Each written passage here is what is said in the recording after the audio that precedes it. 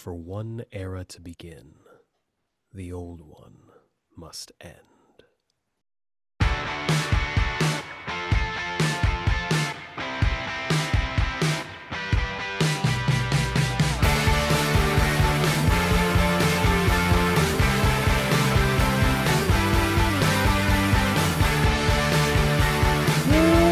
Welcome back to the best book club in the multiverse.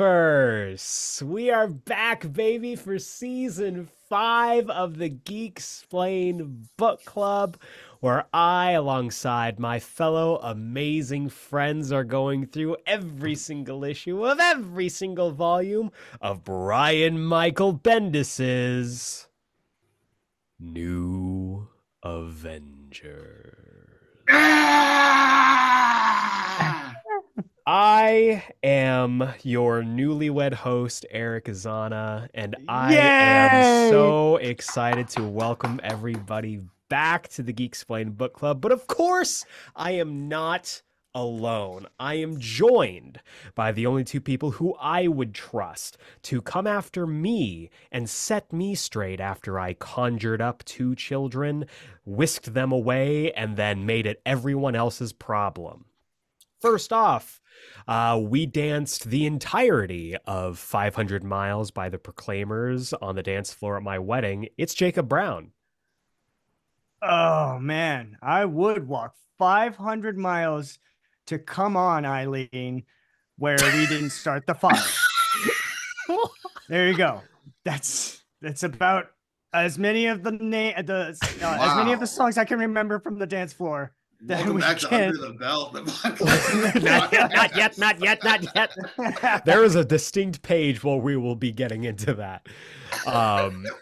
But we are also joined, of course, by the person who not only slipped an ad read into his best man's speech, but also ruined my life in front of all of my family and friends. It's Malcolm Russell Nelson. In the words of Tony Stark at minute 3 of Iron Man 2, oh, it's good to be back.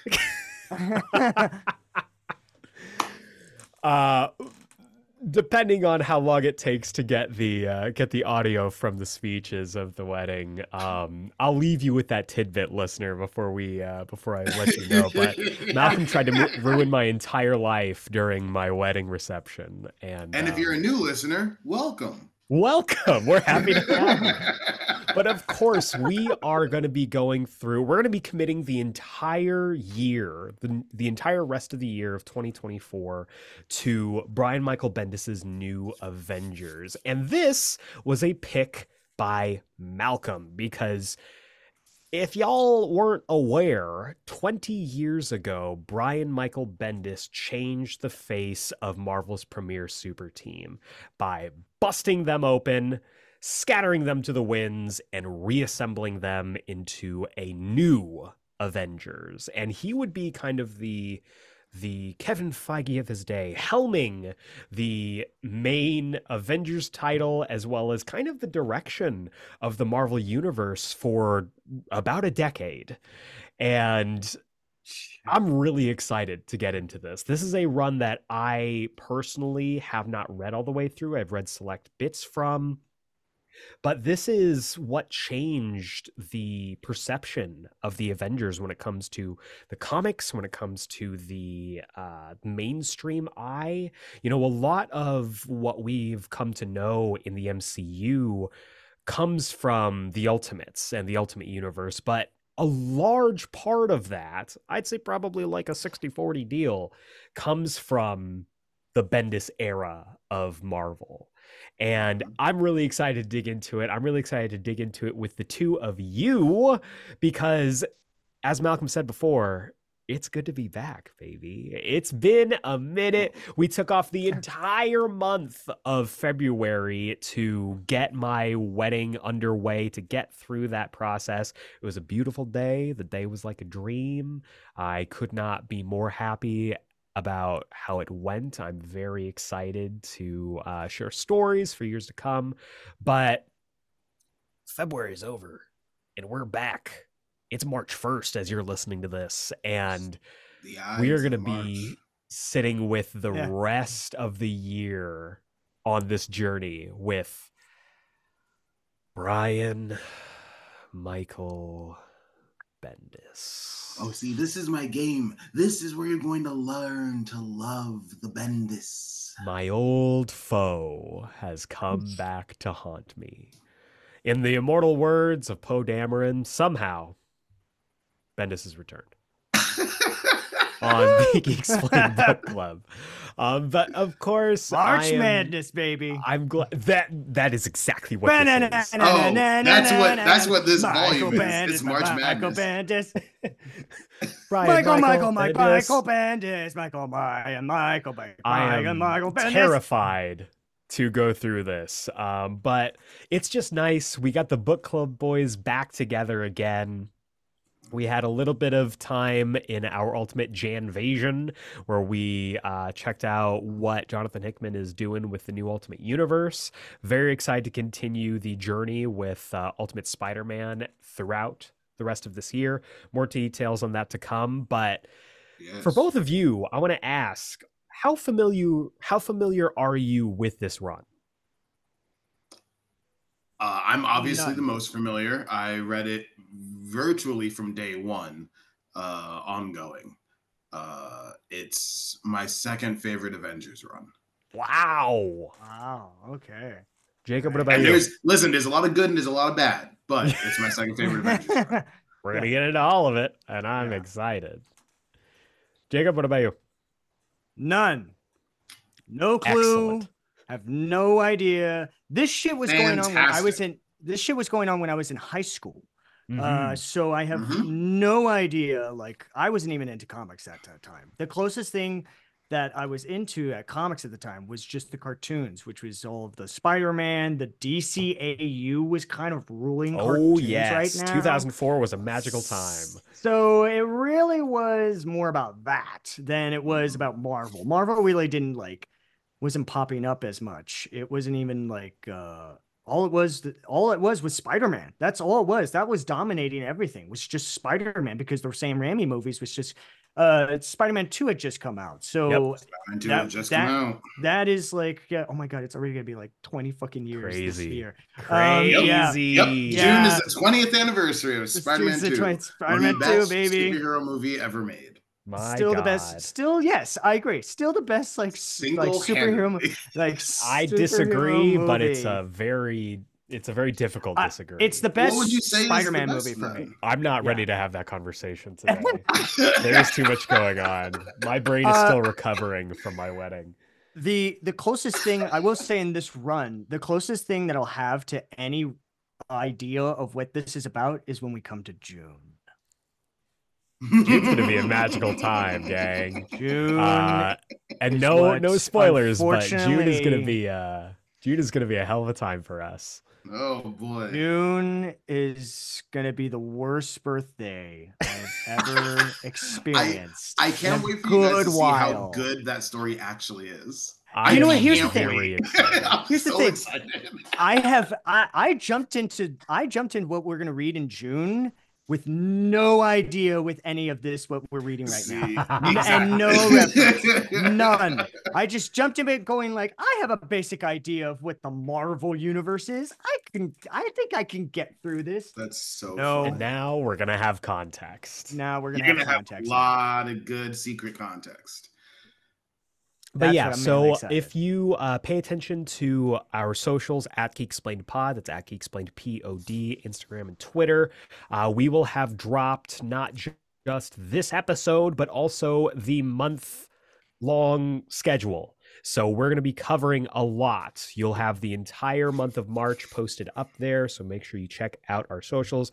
Give us a follow. Let us know that you're listening.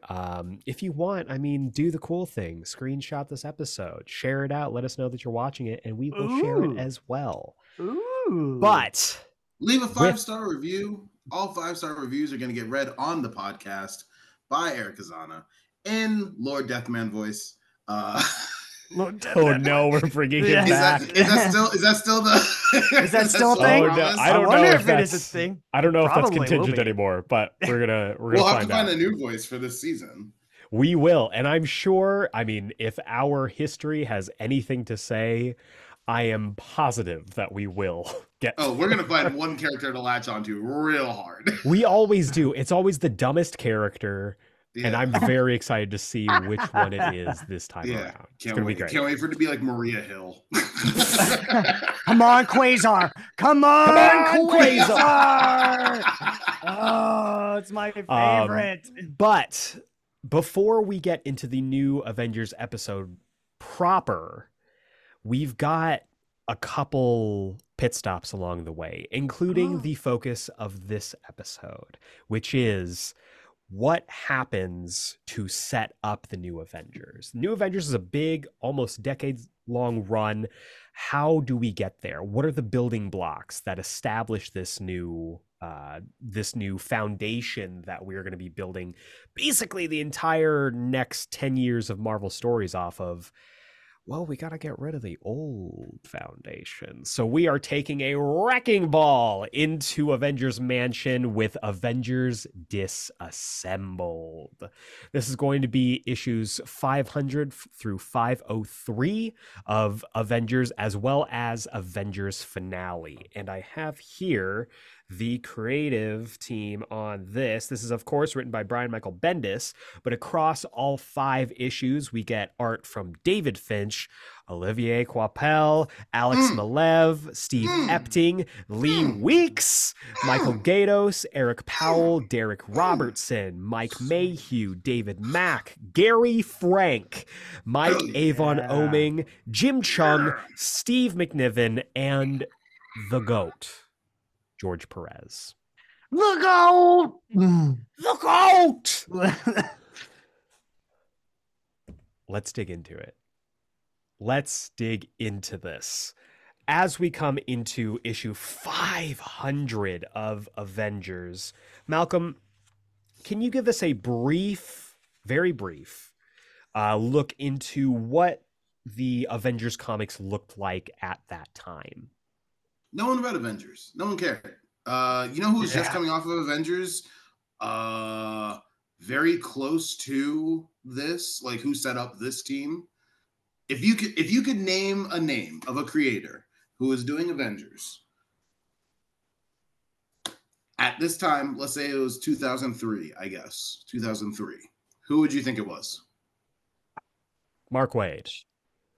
Incorrect. A good guess, though. J. Michael Straczynski. Incorrect. A good guess, though. Who is it? The correct answer is Jeff Johns. Jesus. What? That's weird. That's if so there weird. is a writer that gets more of a divided opinion on his work than Brian Michael Bendis, I think it's Jeff Johns. Or J. Michael Straczynski. Or J. Michael Straczynski. I think that's the 3. Read Captain America. It's good. It is good. So good. Jeff Johns did a run like for maybe like 18 issues or so. Then someone came in to do like one quick fill-in arc before this, and then you get this. Knowing that, this is very much a Jeff Johns Avengers lineup. Like this is a Jeff Johns roster if I've ever seen one. He did a big She-Hulk story. I was gonna say he's the one that put in She-Hulk. Yeah. And you Captain look Britain? at like how he constructed the New 52 Justice League, like 10 years later, this was him going, okay, I'm going to do it again, but with the Justice League this time. Yep. That's hilarious. Yeah, it makes complete sense. Yeah. Complete sense. Yeah. So I don't know if you guys have the credits page. I in do. The version that you're reading. The little gigantic heads. Credits page. Well, okay. Well, there's this. I don't know if you'll be able to see it very well. Yeah, there we go. Okay. Oh no. So the credits page on the issues, for like issue 500, has little heads that tells you who everybody is. Iron Man, Wasp, Yellow Jacket, everything. All drawn by Scott Collins, who was one of the artists on Jeff Johns' run. Hey, just can't stay away. So Gary funny. Frank was also one of the artists. Very That Jeff Johns run on Avengers is pretty good. It's like literally 3 volumes. It's pretty good. Huh. Okay. So do you guys remember in Earth's Mightiest Heroes, there's the everything episode where Red Skull is like infecting everybody with like the Red Skull virus thing? Oh, that comes from Jeff Johns' run. Oh, really? That is from Jeff Johns' run. Interesting. Oh, that's so cool. Del Rusk is from Jeff Johns' run. Del Rusk. Del Rusk. So like Jeff Johns has a pretty solid like 3 arc run. It's pretty quick, but it's good. It's funny you mention Earth's Mightiest Heroes TV show because that's all I got from this book. Yes. That's all I got from this fucking book. This feels like the ultimate finale for that show. Dude, can you imagine them rebooting Avengers Earth's Mightiest Heroes and the first 5-part premiere is this? Yes.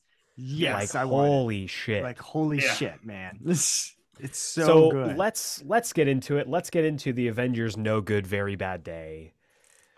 Starting with issue 500 of Avengers. This storyline is entitled Chaos. Interesting that.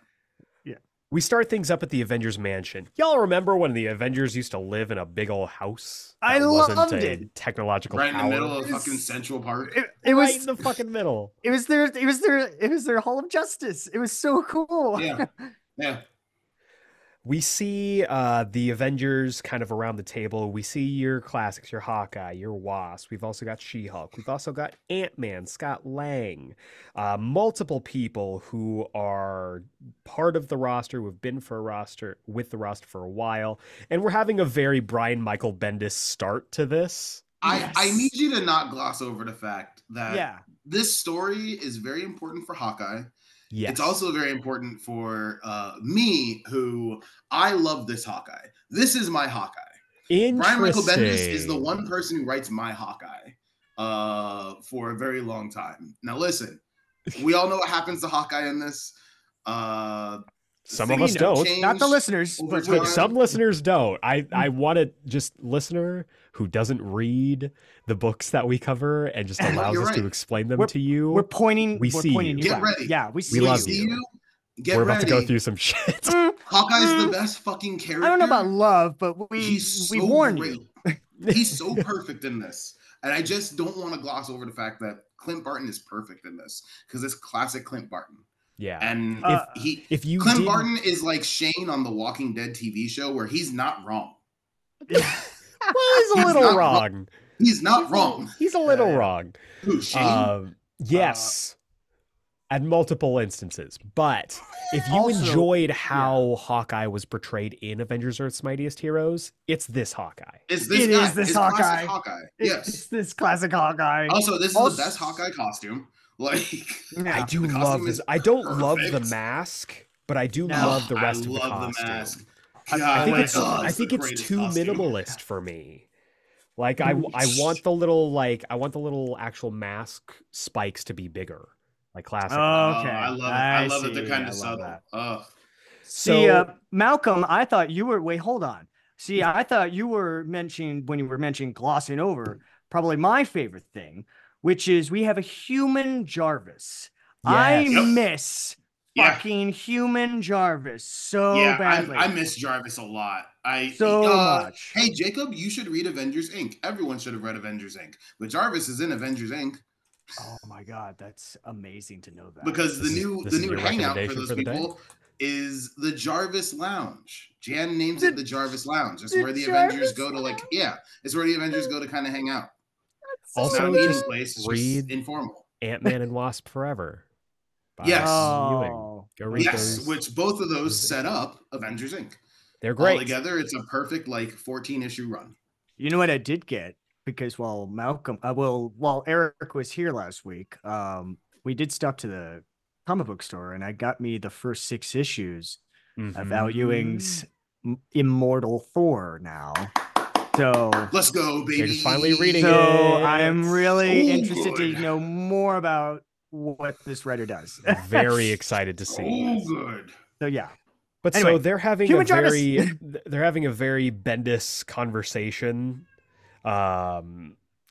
Just about mundane normal shit, which I think about is how hot incredible. Madam Hydra is. Yeah. Which we Yeah. can all What? agree. They're right. Yes. The one you However, can't have, this but would conversation is have. cut short by a security breach. They get the red alert. Someone has broken through the front gate of Avengers Mansion. And who is it? It's Jack of Hearts, who at this point had recently died. And because his whole deal, Jack of Hearts' whole deal is that he is incredibly radioactive and he has a containment suit that allows him to manipulate the energy as well as keep others around him safe. He died recently, and they basically left him in space because that was the safest place his body could be without endangering the lives of his fellow Avengers as well as literally everyone else. Because the Avengers are negligent. You're right. Jeff Johns did write that book. So that actually wasn't a Jeff Johns one, weirdly enough.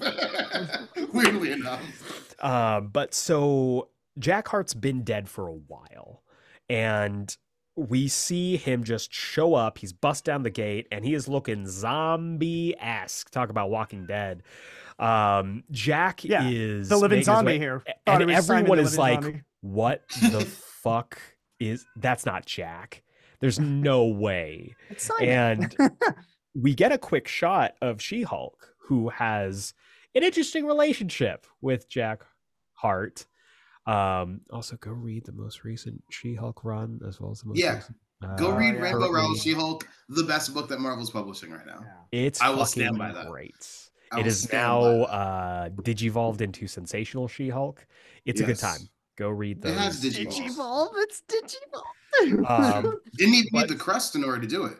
Oh my god. So we see Scott Lang immediately take his little ant out to the front lawn to go meet with Jack Hart. I miss Scott Lang being like this too. I miss Scott Lang being a serious person. Me too, man. Yeah, what a time this was. Also, the coolest Ant-Man costume with the multiple eyes on the helmet. I really dig this costume. It whips, dude. It's good. very Ultimate style. Yes. It also kind of looks it reminds me of like New 52 Nightwing. Yeah. Ooh, yeah, it does have that, yeah. But so Scott goes to meet Jack out on the lawn and he's like, dude, what the fuck? And Jack says, my bad. And then he just explodes. Crazy. Like completely just blows out half the mansion. Everybody is left in a fucking crater. Can I tell y'all, when this first came out, there was a preview for this in Wizard Magazine. That was the beginning of this to that blow up page. Oh my god. And that was like, I need to go find Avengers 500 because that's cool. Holy shit. I was like, I don't know who Jack of Hearts is, but like, that's awesome. It's amazing. It's amazing. That was what got me to pick up this book. We see everybody climbing out of the rubble, including, and I forgot to mention her, Captain Britain. Captain Britain! This Captain Kelsey. Britain, I am not super familiar with, but by the end of this, it's the only Captain Britain that I want. I kind of love her. I'm not very familiar with her either, but I kind of love her. I don't think I've ever seen her before, but she is cool as fuck.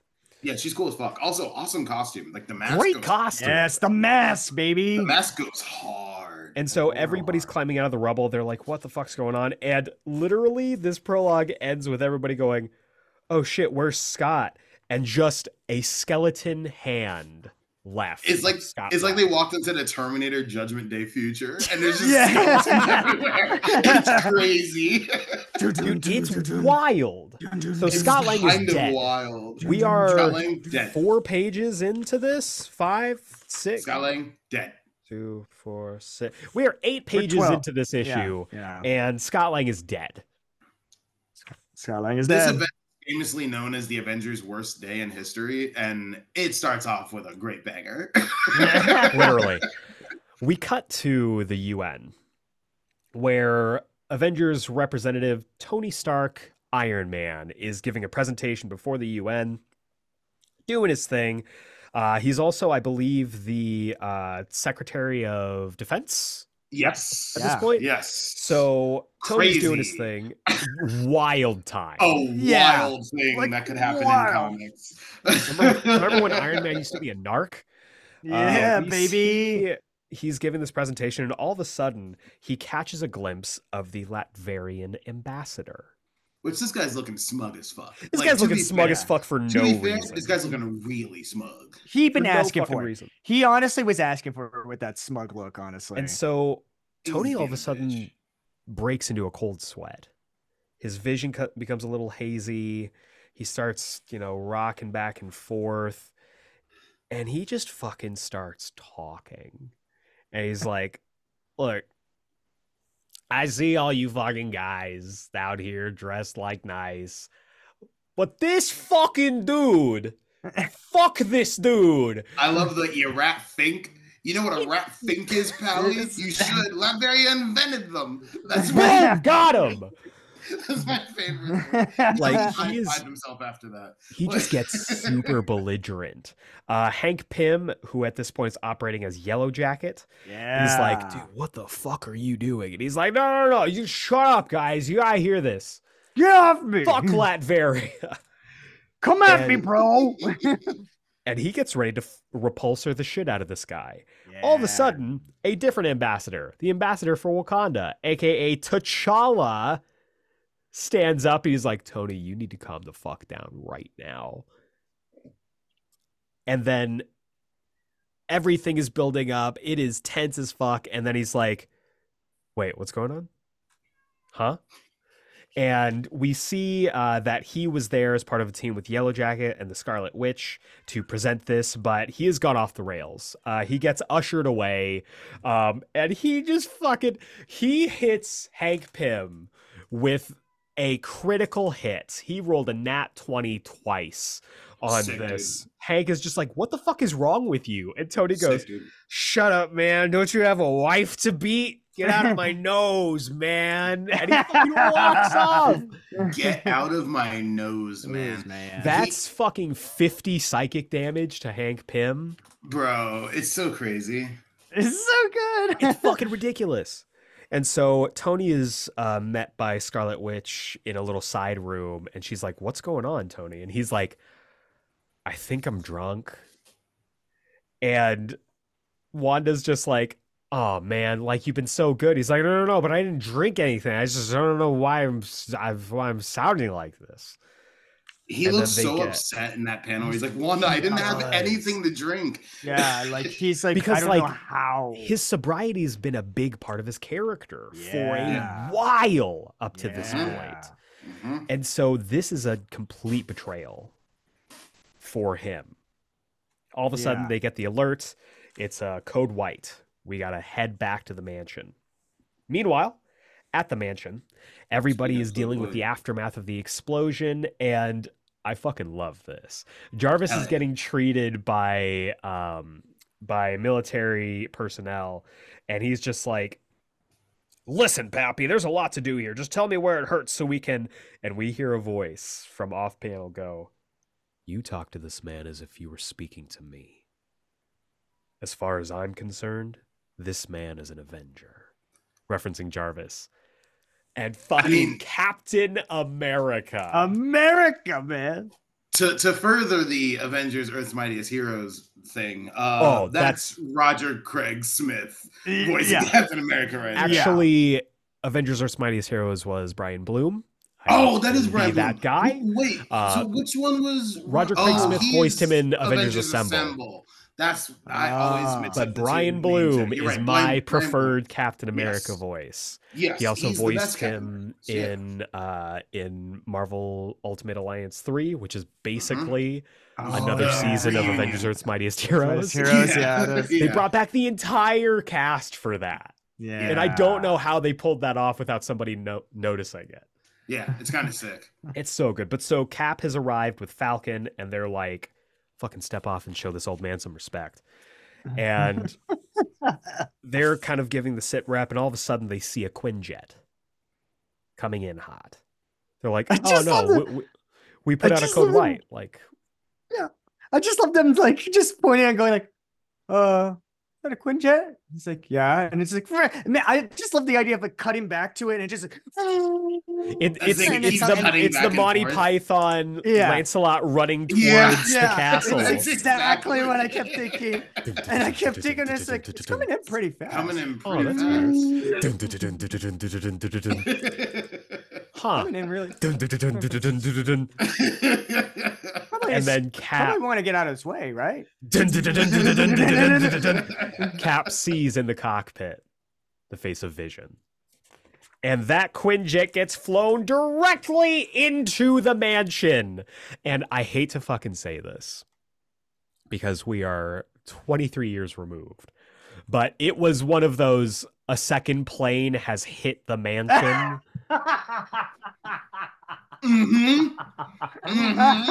It's in the middle of New York.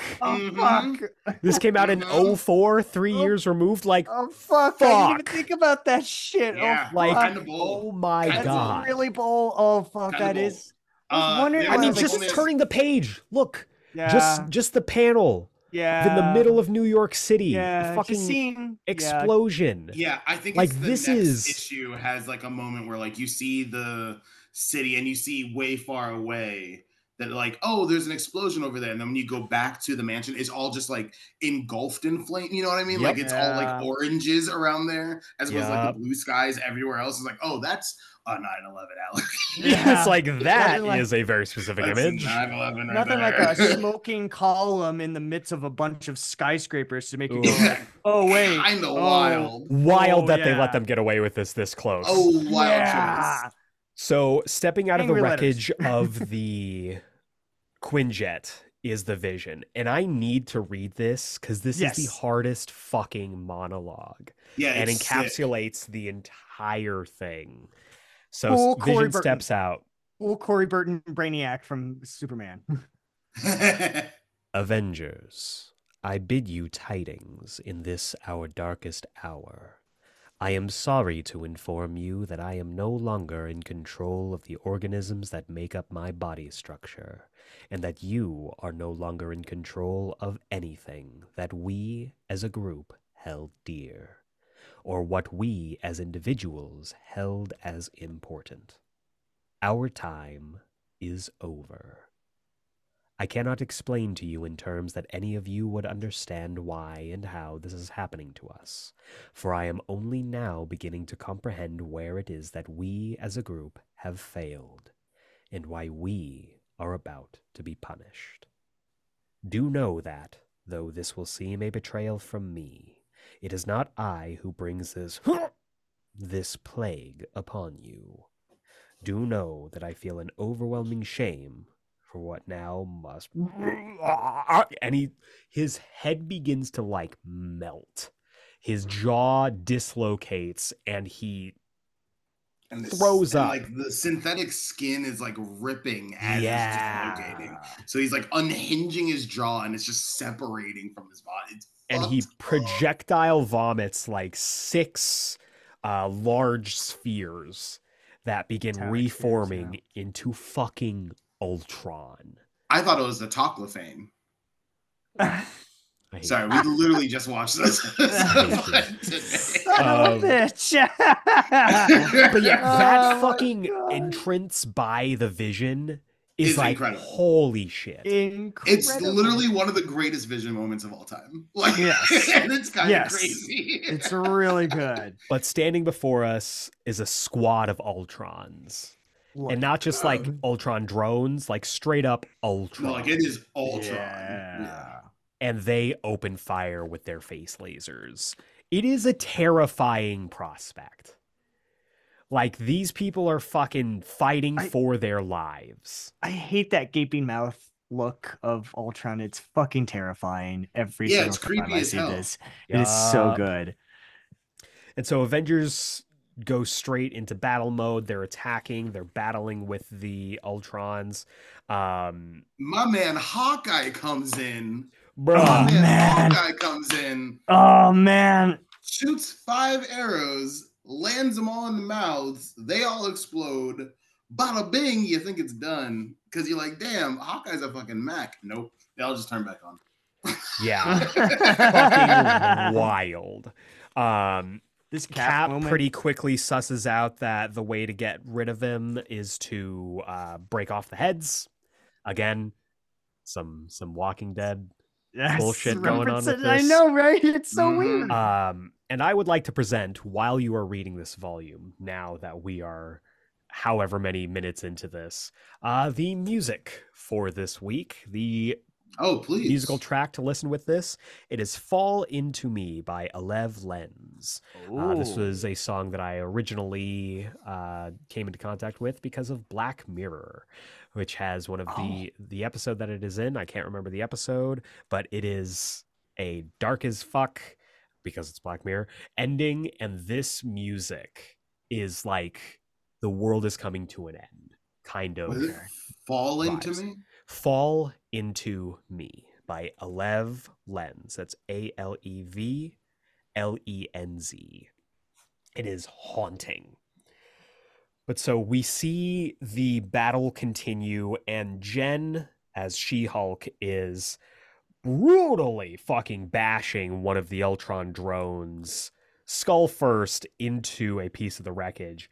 And it's really upsetting because you see the tears like welling up as she's doing this, because she's in fight or flight. And as a Hulk, your default is to fight.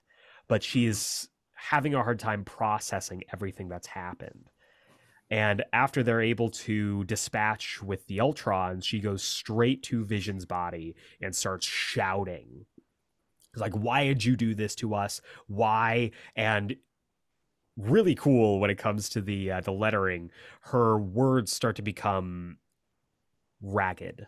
Her words start to become less and less comprehensible as she gets angrier and angrier, and she ends up ripping Vision's body in half.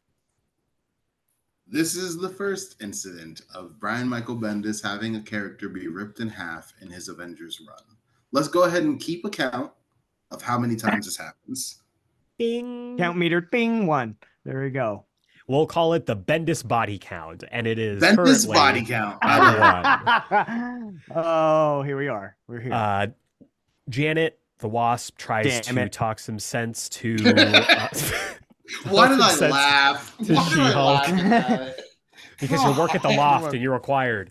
Yes, you are. And you're gonna hear She-Hulk that every swats the Wasp away, and then begins just laying into the other Avengers. She knocks Cap down, picks up a Jeep. It picks it up over her head, and it cuts to black.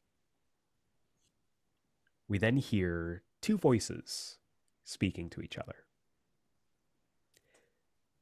Is it over? No. There's more? Much more. They are many, and they have much to answer for. We should just kill them and be done with it. And what would that prove? It has no meaning that way. You're so stupid. But the answer is no. It isn't over. Chaos Chapter 2. I mean, a banger of a 500th issue. Holy fuck. That's Avengers 500. Wow. Usually crazy. Those big landmark issues are like, oh, big celebrations, or like a lesson for the heroes. But no, this is the end of the world as you know it. This is the end of everything. Yeah. So Avengers 501. I feel fine. Chaos Part 2. We see Tony going over the footage of his freak out with, I think it's the chief of staff. Yes. New chief of staff. And he's basically like, look, I don't know what the fuck happened. I need to talk to the president. And the chief of staff is like, no. You're going to hand in your resignation, or we're going to fire you. And I don't like the cut of this guy's jib. I'm just going to say it. Yeah. Not a fan of this guy. Doesn't feel Not good. a fan of this guy. But does feel like someone who'd work in the Bush administration. Doesn't it, Josh? So we see Tony gets the alert, the code white, and he's like, I gotta go. There's an emergency at Avengers Mansion. And we see, because we initially see Tony like in front of a bunch of these screens, but we pull out, and that's just what the view was from inside his armor. I miss that so much. I miss back when it wasn't heads up display shit. It was like, oh no, you're in like another, like it feels like you're in another environment. Yeah. Like you're basically hermetically sealed. So yes. Inside of this like control console. Yes. This is ultimate as fuck. Like this is some real ultimate style shit. Yeah. And I think that has to do a lot with the art. Heads up display. It does, which we haven't talked enough about David Finch. David Finch is killing it on this book. David Finch fucking crushes. This is some real good David Finch. Good stuff. Like, I would not expect killer here. I would not expect the Twin Peaks guy being such a great artist on this. Really Jacob, fascinating. No, Jacob, you're thinking of David Lynch. Oh, is that not who he Finch. is? Different people. Different people. Yes. Are they related? No, they're literally different. Lynch just sounds last similar. names. Oh, okay. I thought somewhere David Lynch is having a little cup of tea. He's like, I'm thinking about drawing Avengers comics now. It's stunning David Lynch. I've never heard him speak, but that's exactly how he sounds. That is actually exactly how he sounds. No wonder he keeps quiet all the time. We cut. This is that panel I was talking about where like you see like, oh, here's Iron Man flying to the mansion. Yeah. And like it's a bright sunshiny day everywhere else. And then you go to the next page and it is just like so engulfed in like flame and smoke right around them that it looks like it's an entirely different landscape. It's terrifying. So we see right as She-Hulk was about to crush Cap with the Jeep, Captain Britain took her sword to She-Hulk's hip, did literally nothing. She grabs Captain Britain by the head and fucking wallops her and throws her to the side.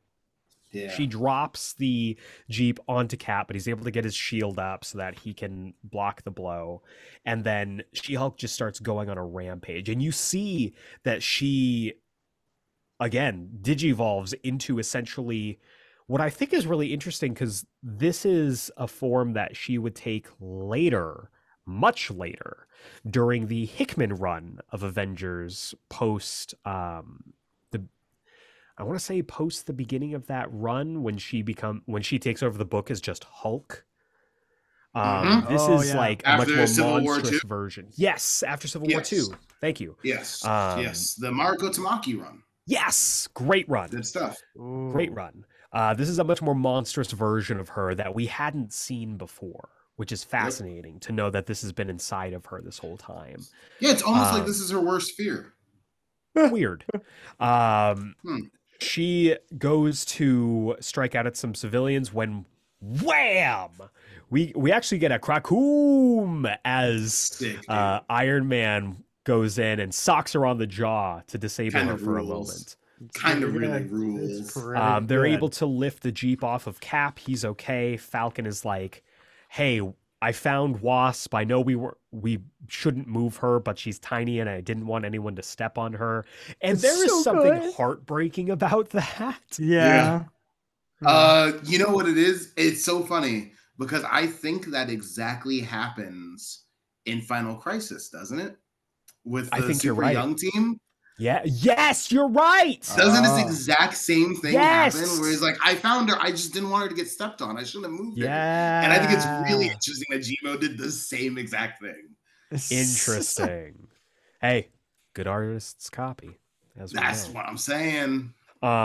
He's like, and Falcon's like, okay, we gotta get her to the hospital before, and then the page turn of gigantic Hank Pym as Yellow Jacket, staring down at the destruction of the Avengers Mansion, seemingly wrought by Ultron. Hank Pym is the creator of Ultron in the comics. If you are unaware and you have your, most of your knowledge through the MCU, in the comics, Hank Pym was the sole creator of Ultron. And it has been one of the biggest black marks on him as a person for his entire comic book career up till modern day.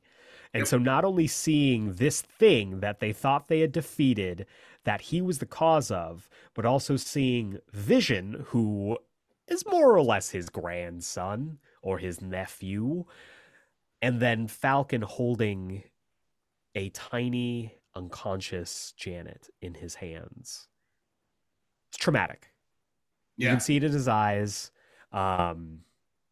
He is going through it. But he doesn't have time to freak out. He basically just wraps his hand around Sam and he's like, we're going to the hospital. And he takes him with him. We cut over to that hospital. We cut over to Beth Israel Hospital where Cap is able to get his shoulder popped back into place. Mm-hmm. Doctor's like, I got to go tend to the rest of your team. And he's like, how is everybody? And we get cutaways to Kelsey Lee, Captain Britain, whose condition is critical. We see Jennifer Walters, who is in SHIELD custody. In a Bacta-tank. In a Bacta-tank. Mm-hmm. We cut to the SHIELD morgue, where a toe tag marks Scott Lang. Cause of death, spontaneous disintegration / investigation pending. We cut to essentially a dock where a forklift is moving a crate that reads Vision Project, Return to Stark Enterprises, pending clearance and authorization, package 1 of 2. Package 1 of 2 is so funny. Yeah, 1 of 2 is really ripped in half. Yeah, the fact that it's a long package too. Yeah, it's really. So well, he didn't get like bisected, like top half, bottom half. He got like ripped down the middle. Right down the middle. He got the Cyborg Frieza special. Which, by the way, wouldn't it be, since he's halved, wouldn't they have been able to put both halves in one crate and stuff? They didn't want to stack them on top of each other. They figured that'd be rude. I'm like, why did you not stack them on top of each other, though? Like, it's so funny. So then wasteful. We cut to another room in the Beth Israel Hospital with patient Janet Van Dyne. That is Janet Van Dyne, Pym. Because legally, she is still married to Hank Pym. However, they've been separated for some time. And Hank gives this monologue at Janet's bedside. Janet has not returned to normal size, which is uncommon. Usually, whenever she's knocked out, we even see this in stuff like Avengers Earth's Mightiest Heroes. When she's knocked unconscious, she normally reverts to normal size. So the fact that she hasn't is upsetting. Also, I have to mention this. David Finch draws her like she's Ultimate Janet, and I am A-okay. I mean, here's the thing. Here's the thing. Because of this story, I'm convinced that's why you have a David Finch on Ultimatum. And I just keep getting the flashbacks. Oh, no. Don't bring that up. Don't bring that up. Oh, no. I mean, you literally have giant Hank Pym seeing that Janet is like small and injured / dead, whatever. And you just expect him to grab the blob and fucking eat him, like Janet bad. Wasn't small in Ultimatum when he found No, she was normal size. Yeah, but anyway, Hank and Janet have been on the outs for a long time, and so he's kind of bearing his soul to her and hoping that she wakes up. We cut to the courtyard where a crowd has gathered to watch as the Avengers are trying to figure out what the fuck is going on. And immediately, Tony's like, this is not a coincidence that all this shit happened within hours of each other. Like, this is coordinated. And then all of a sudden, Hank goes like, hey, did you fucking tell him what you did, buddy? He comes out. He's obviously in his feelings. And he's like, this motherfucker just pulled all of our funding, just pulled our association with the UN. This guy got fired as the Secretary of Defense. Like, this guy fucked us on live television. And he says he was fucking drunk. And everyone turns towards him. And Tony says, I know what it feels like. I was drunk. I did not drink anything. And Hank is like, I was fucking right there, dude. I know how you were acting. And Tony looks to his fellow Avengers. He says, is that it? Like, you just don't believe me because of my history. And fucking Captain America. And I can hear this in Brian Bloom's voice. Yeah. You can hear all of them perfectly. Yes. Yes. Earth's Mightiest Heroes voices. I believe you. Yes. Yes.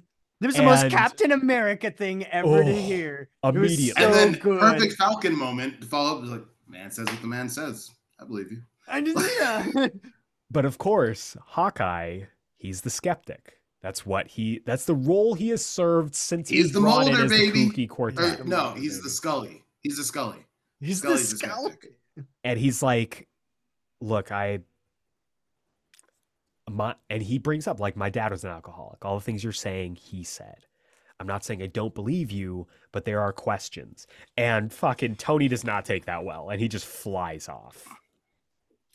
Also, this is a pre-extremis armor, Tony, which it is great. I love it good. is. I It's fucking real love good. it. It's so good. We do also, I mean, again, this is real good Hawkeye shit just in general. Yes. Because beforehand, Hawkeye's talking about how we've kind of been asking for this. We've been waiting for this kind of day to happen. Like we've been making enemies for so long. Making enemies, and we've just been careless. We literally left Jack just up there in space. Like we've been really careless. This all has about been the a short long term. time coming. We should have seen this happening. Yeah. And he's right. Yeah. The Avengers accountability sucks. If there's any Avengers that need a fucking Sokovia Accords, it's these motherfuckers. You know what I mean? Like for real. Like, they need to get their shit straight. It's crazy. And so they all get a little notification. Apparently the UN is having an emergency meeting right now. And Cap's like, we got to go back to the mansion. Basically got to go back to the scene of the crime. And so Cap, Falcon, Hawkeye, they go off the jet. Hank decides to stay with Janet. They touch down in the park across from the mansion. And what they arrive to is the entire superhero community waiting for them. You got your Fantastic Fours. You've got your Spider people. You got your Moon Knights. We got your Daredevils. We've got all these people who are either former or current Avengers who have arrived at the ruins of the Avengers Mansion, and they are headed up by Nick Fury. Nick Fury classic. Yeah, baby. Old school Nick Fury. David Hasselhoff. Good Nick Fury. Nick Fury, yeah. Look at this guy. I want to kiss him on the mouth. Oh, I'm so happy. Fuck, I miss that guy so much. Also, an interesting inclusion who has never been an Avenger, off to the right-hand side, sitting on top of a fire truck. Well, that's your neighborhood Spider-Man. It's interesting, Nick. Spidey.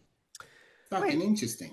Spider-Man's Chaos Part 3. No. Oh wait, not past it. Not before this. Not up till this point. Not before this. He's always wanted to be on the team. That's never been on the team. He's gotten, I think, 1 or 2 offers. He turned them down. Mm-hmm. Yeah. I mean, to be fair, Daredevil's never been an Avenger up to this point either. Absolutely. Yeah. So, issue 502, Chaos Chapter 3, starts off with that meeting where Cap's like, what are you guys doing here? And Black Panther says the call went out, and so we answered. Black and Panther I with fucking love that shit. Black Panther with the cape, baby. I miss that Marvel Knights costume, Black Panther. They just released Jacob. They just released a Marvel Legends figure for that. You should go get it. And it looks dope. Oh my god, it looks really good. It is him with the cape, and it looks really good. It's back when they were like, well, just make him look like Batman, and I was just like, yes, please, might as well. Batman. That's right, you fucking do. Because but that's so all Nick he is like, yo, this is a fucking crime scene. I don't know, like, all of you are dealing with like different like radiation, cosmic rays and shit. You could be contaminating this. Y'all need to go. And then a voice rings out. That of Carol Danvers. At this point known as Warbird, baby. Yes.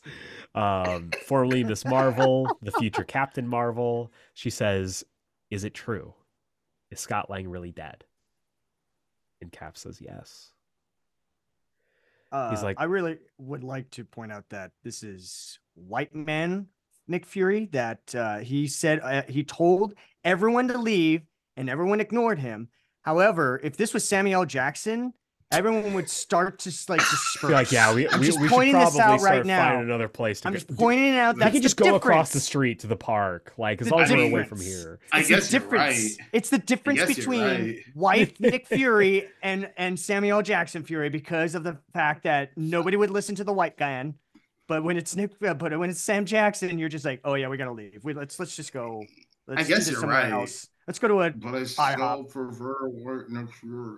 Ooh. Crazy And take for speaking me to of controversial takes, we get a communication that the chief of staff saying, in light of today's unpleasant events, the United Nations has unanimously voted to disavow its relationship with the Avengers. Whoa. Shit. But in light of, not saying that they didn't do good shit, but in light of today's public performance by Stark, mixed with the growing concerns over the stability of such so-called hero organizations, we will be revisiting this. They shut off the transmission. That, my dear friends and farmers, is a seed. It's been planted. Watch it grow. We're gonna watch it grow, baby. Everybody's trying to figure out what the fuck is going on, what is happening, what to do next, and all of a sudden, Nick Fury looks up and says, holy shit, as a Kree fighter jet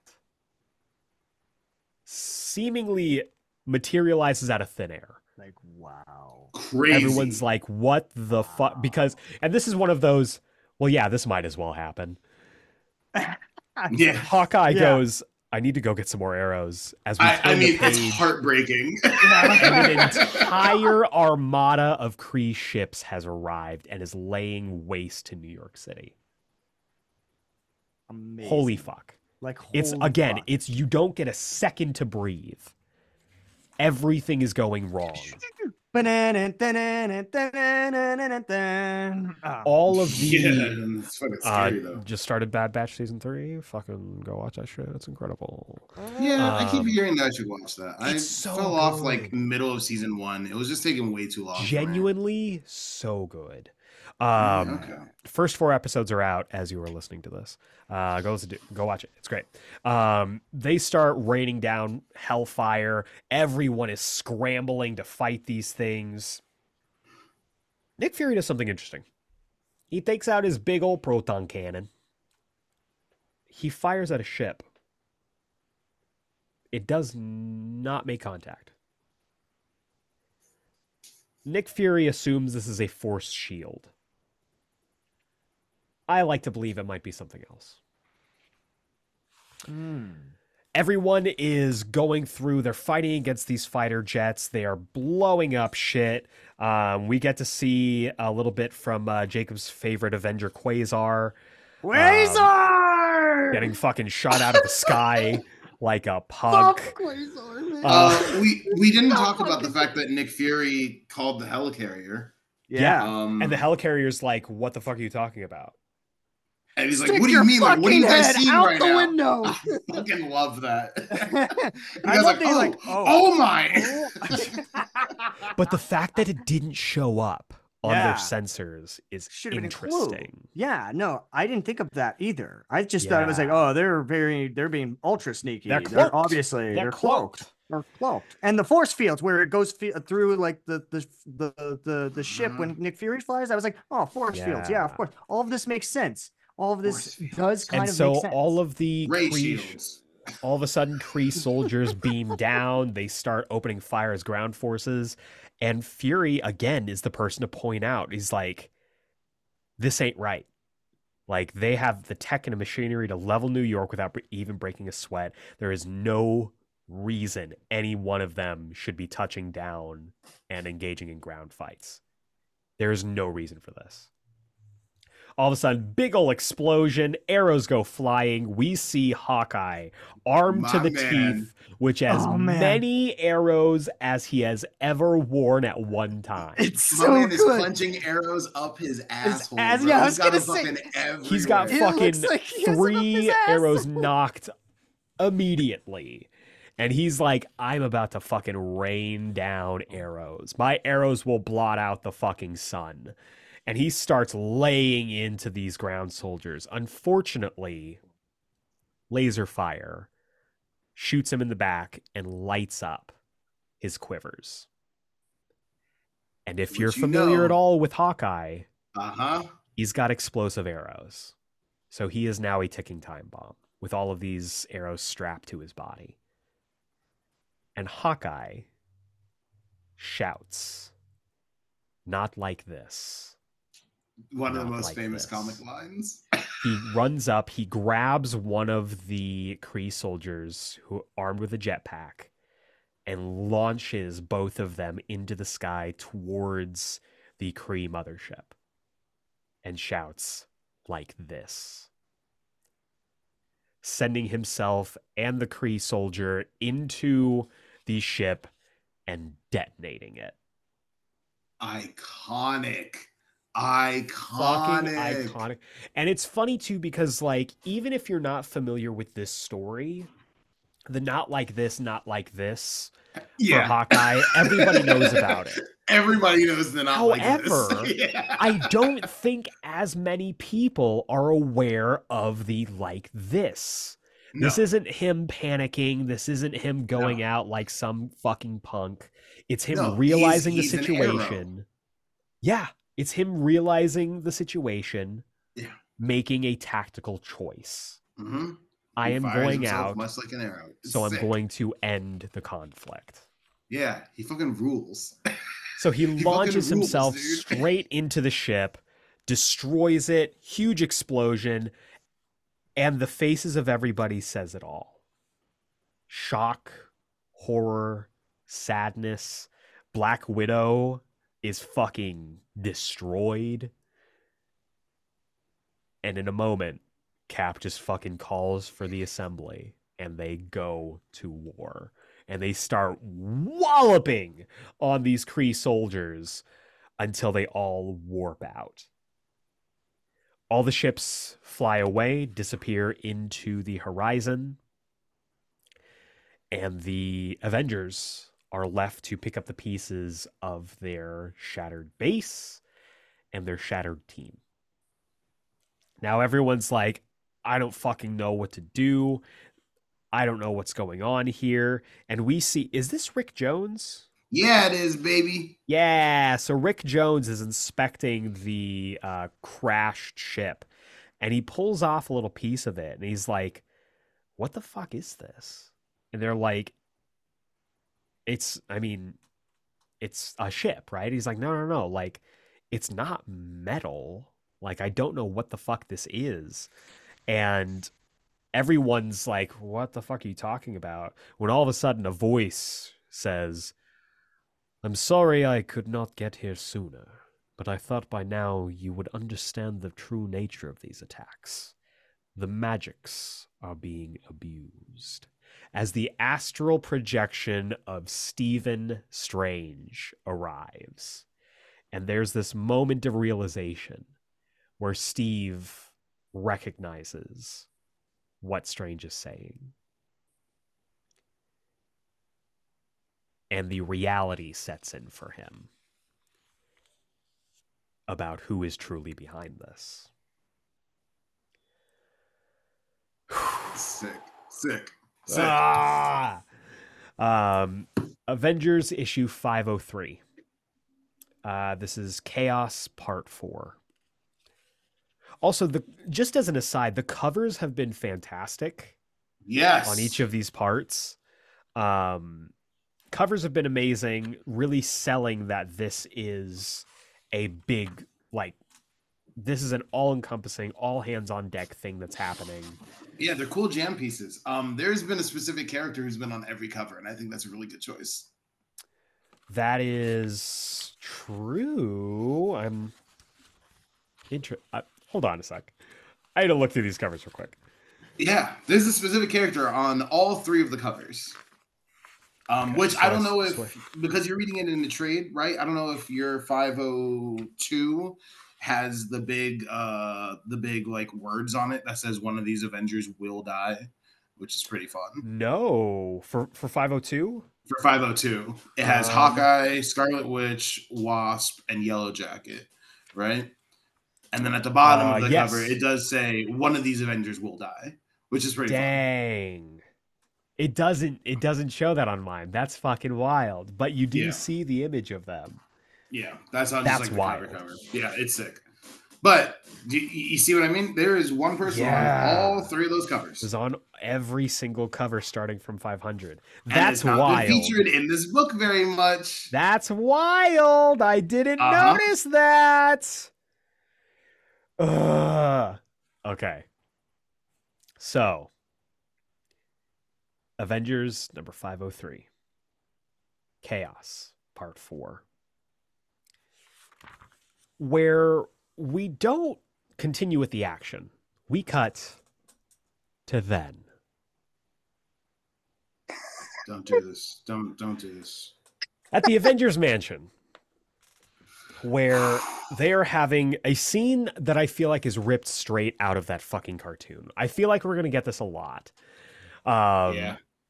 We see Hawkeye doing, some archery practice with the world's shortest shorts. Yeah, Hawkeye looking hot, dude. And He's looking hot. Listen, wearing the cake shirt. There's bulge there. They're showing it. There's quite the if you ever need someone to draw beautiful people, you get yourself an Olivier Coipel. Oh boy, who takes over this flashback. I tell you, everyone here is super hot. It's super hot. 2004 Brad Pitt for Clint here. Is that what? I would not disagree with that. Yeah, like right around Troy. I was thinking like Ocean's 11-ish. Oh, I could see that too. Yeah, I could see that too. Just with the Troy hair. Yeah. Let's just do it. Welcome back to Beneath the Belt. Welcome back to Under the Belt, a podcast within a podcast where we lust after everyone that Olivier Coipel draws. Hell yeah, baby. Look at how he lovingly draws Janet's butt. My God. The way that he draws Janet, the way that he draws Wanda, the way that he draws Clint. I'm burying my face in a lot on this page. God. Just... Dive. Gladly. Is that a Monkey Bone reference? That was a Monkey Bone reference. So we see Janet and Wanda lounging by the pool while Clint does his target practice. Yes. And Janet talks about how she was late.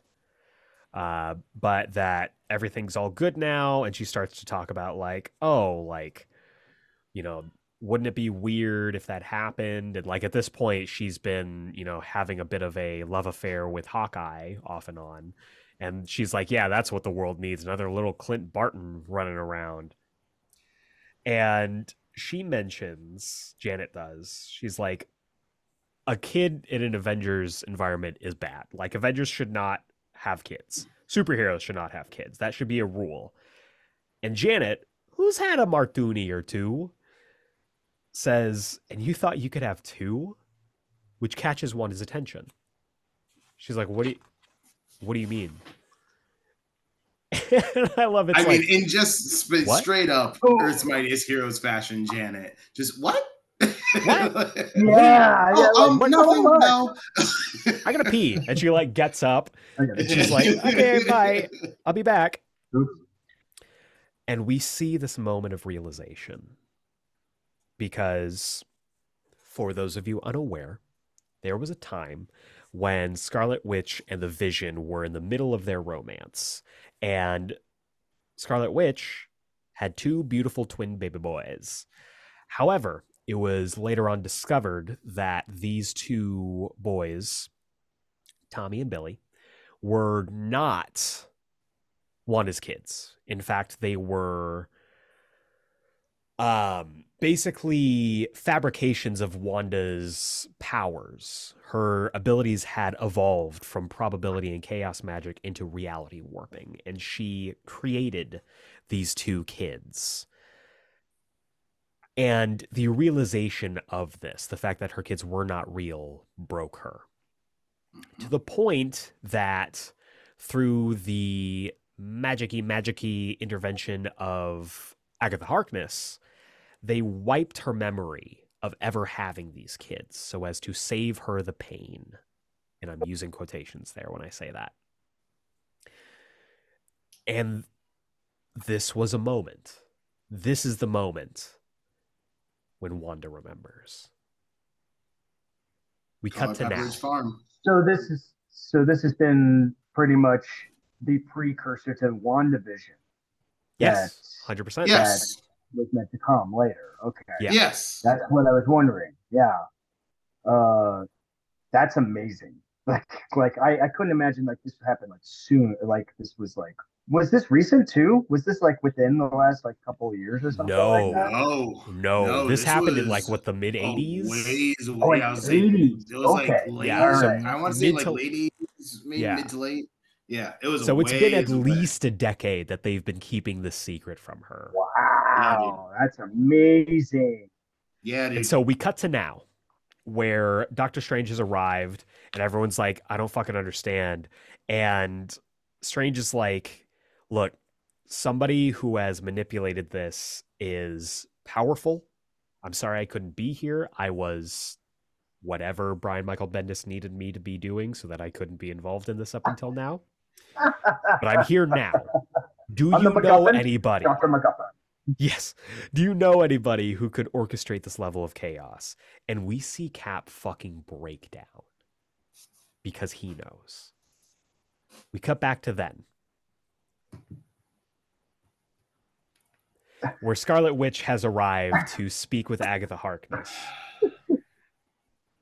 And, you know, they're having a fairly civil conversation until Wanda, tears streaming down her face, says, why do people once think I had 2 children? And Agatha, like, fucking, oh, fuck. Like, she is startled by this. And Wanda, that's all Wanda needs.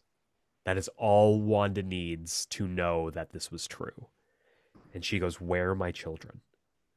Agatha's like, look, we need to calm down. She's like, where are my children? We cut to now, where everyone's like, there's no fucking way. There's no fucking way that Wanda could do this. I just want you all to know that the top of this page where Carol says, no, she's a good person. She's our friend. That's the last time that Carol Danvers calls Wanda Maximoff her friend. Literally for the next 20 years. I kid you not. Any other time she says her name, it's on site. It's fucking on site. Also, that is the last moment. Also, 2 things happen in this scene that I want to bring up. Where, first of all, they're like, no, there's no way. She's not the kind of person who would do this. And someone speaks up, actually, wasn't she a villain one time? And it's like everyone shifts their gaze to fucking Spider-Man, who is the kid sitting at the adult table, pointing something out that seems obvious, but that no one is willing to mention. And everyone's like, what the fuck are you doing here? And he's like, but I was fighting Ultron with you guys. I was just helping right now. Are you biting my head off? And Did she marry a robot too? The second thing is fucking seeing Gmo's new X-Men Beast here. Yep. Because this is happening at the same fucking time. Yeah, this is right around the end of Gmo's new X-Men run. Maybe like a little bit after. But yeah, it is. It's it just is still wild. Ugly horse face, cat face beast. It's like dropping in like a. It's like dropping in your own character into a cutscene. Yeah. It's like he doesn't fit that, or like changing up the costume. Like I mentioned it before. The Suicide Squad game, which has ruled my life for all of January. Or, well, I mean, most of February. I have the extraordinary blessing to have the classic comic book Captain Boomerang costume. Hell yeah, baby. And I have that equipped to my Captain Boomerang. Hell yeah, baby. Which is fucking hilarious I because just changed it for the first time. anytime that a serious situation is going on or a, world-ending situation, people are dying, serious Arkham serious shit is going on, there's my fucking Captain Boomerang in his silly 60s costume running around. With the dumbass hair that comes off of his beard in like a triangle. Triangles! His hair has molded into his chops. It's crazy. I fucking love it so much. But it's like that. It feels like just dropping a fucking character whose costume does not match anything else that's going on. Or it's like one of those things where it's like, oh, these two historical figures were alive at the same time. It's like, right, exactly. Fuck, I forgot that this was going on at the same time as this book. Yeah. One of these things is not like the other. It's just weird. It was like a weird dissonance for me where I was like, I don't fucking understand this. I love it. And so everyone's like, okay, look, we need to catch you up on what the fuck happened. And Doctor Strange is just like, where the fuck was I during all this? No one wanted to... Scarlet Witch is dealing with chaos magic and no one thought, hey, we should talk to the guy who knows magic stuff. Like, I love that. I love that where they're like, oh yeah, she just tapped into this thing. She calls it the chaos magic. So he's like, what are you people talking about? He's like, there is no such fucking... He's like, there is no such fucking thing as chaos magic. That's imaginary. he's that woman on the plane who's like, that motherfucker is not real. But like, I love how they're going through the history, right? And they're like, she came up with kids and then, she created them and then they were whisked away. And just the face that Doctor Strange makes is just this, like walking into the daycare, having dropped your kid off after about 6 hours. You get off work, you get there, the entire place is on fire. None of the workers seem to be there. And you're just like, they did what? They overthrew a government? What? They're 4 years old. How did they? Because he's just like, wait, there were kids? What happened to the kids?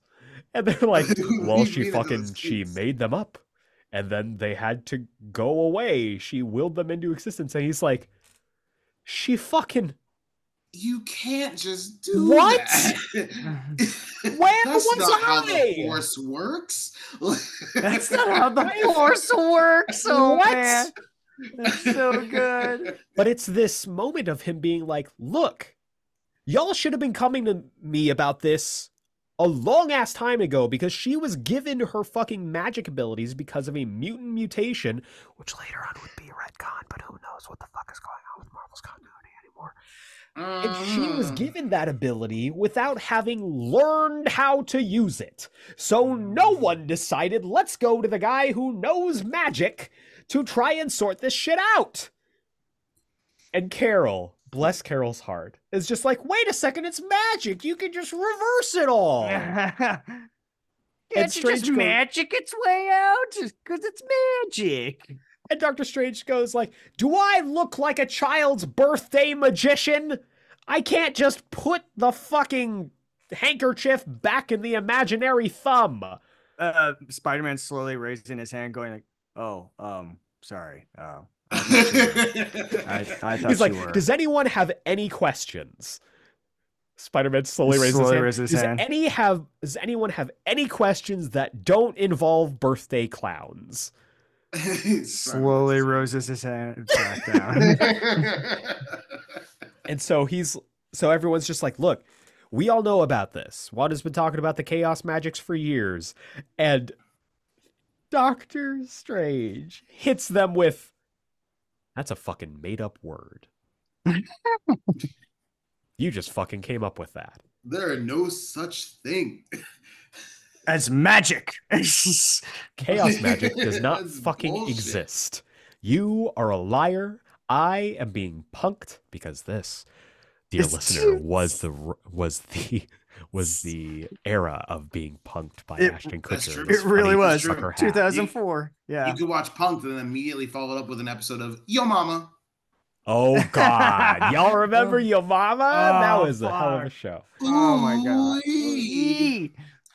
So Ooh, we then get this incredible monologue from Doctor Strange. I fucking love this. I miss Doctor Strange being this. He Me says, too. Like, all of these characters are like exactly what I want them to be at this time. This is I don't know. like I like where Doctor Strange is at. Go read the Doctor Strange. I mean, the Doctor Strange book is very good, yes. also But I do miss this version. you this know? version Yes. of Doctor Strange has Fucking always been my weirdo. favorite because it always reminded me of Vincent Price as Doctor Oh, for Strange. sure, Yes. 100%. Like, this That's the has thing. always This is been Vincent Price Doctor Yeah. Strange. this is like the last of Vincent Price Doctor Strange before Yeah. That's what it's why I love it, because I can hear all of this reasoning and logic Mhm. from that voice. And also, this is the Doctor Strange who would later fit into a group that we will not be naming at this point, because I feel like current Doctor Strange doesn't make Yes. sense in a shadowy group like that. No, he does New not. Defenders? Wait, No, Defenders? you'll find out. We'll get to it. Okay. So, Doctor Strange says, okay, What is it? forget we're talking about your friend for a second. Let's talk about an orphan mutant with a sordid, violent past, with powers she did not earn, nor can she control, powers she never fully understood. Can you understand the delicate mindset of a woman, a person, who has control over reality?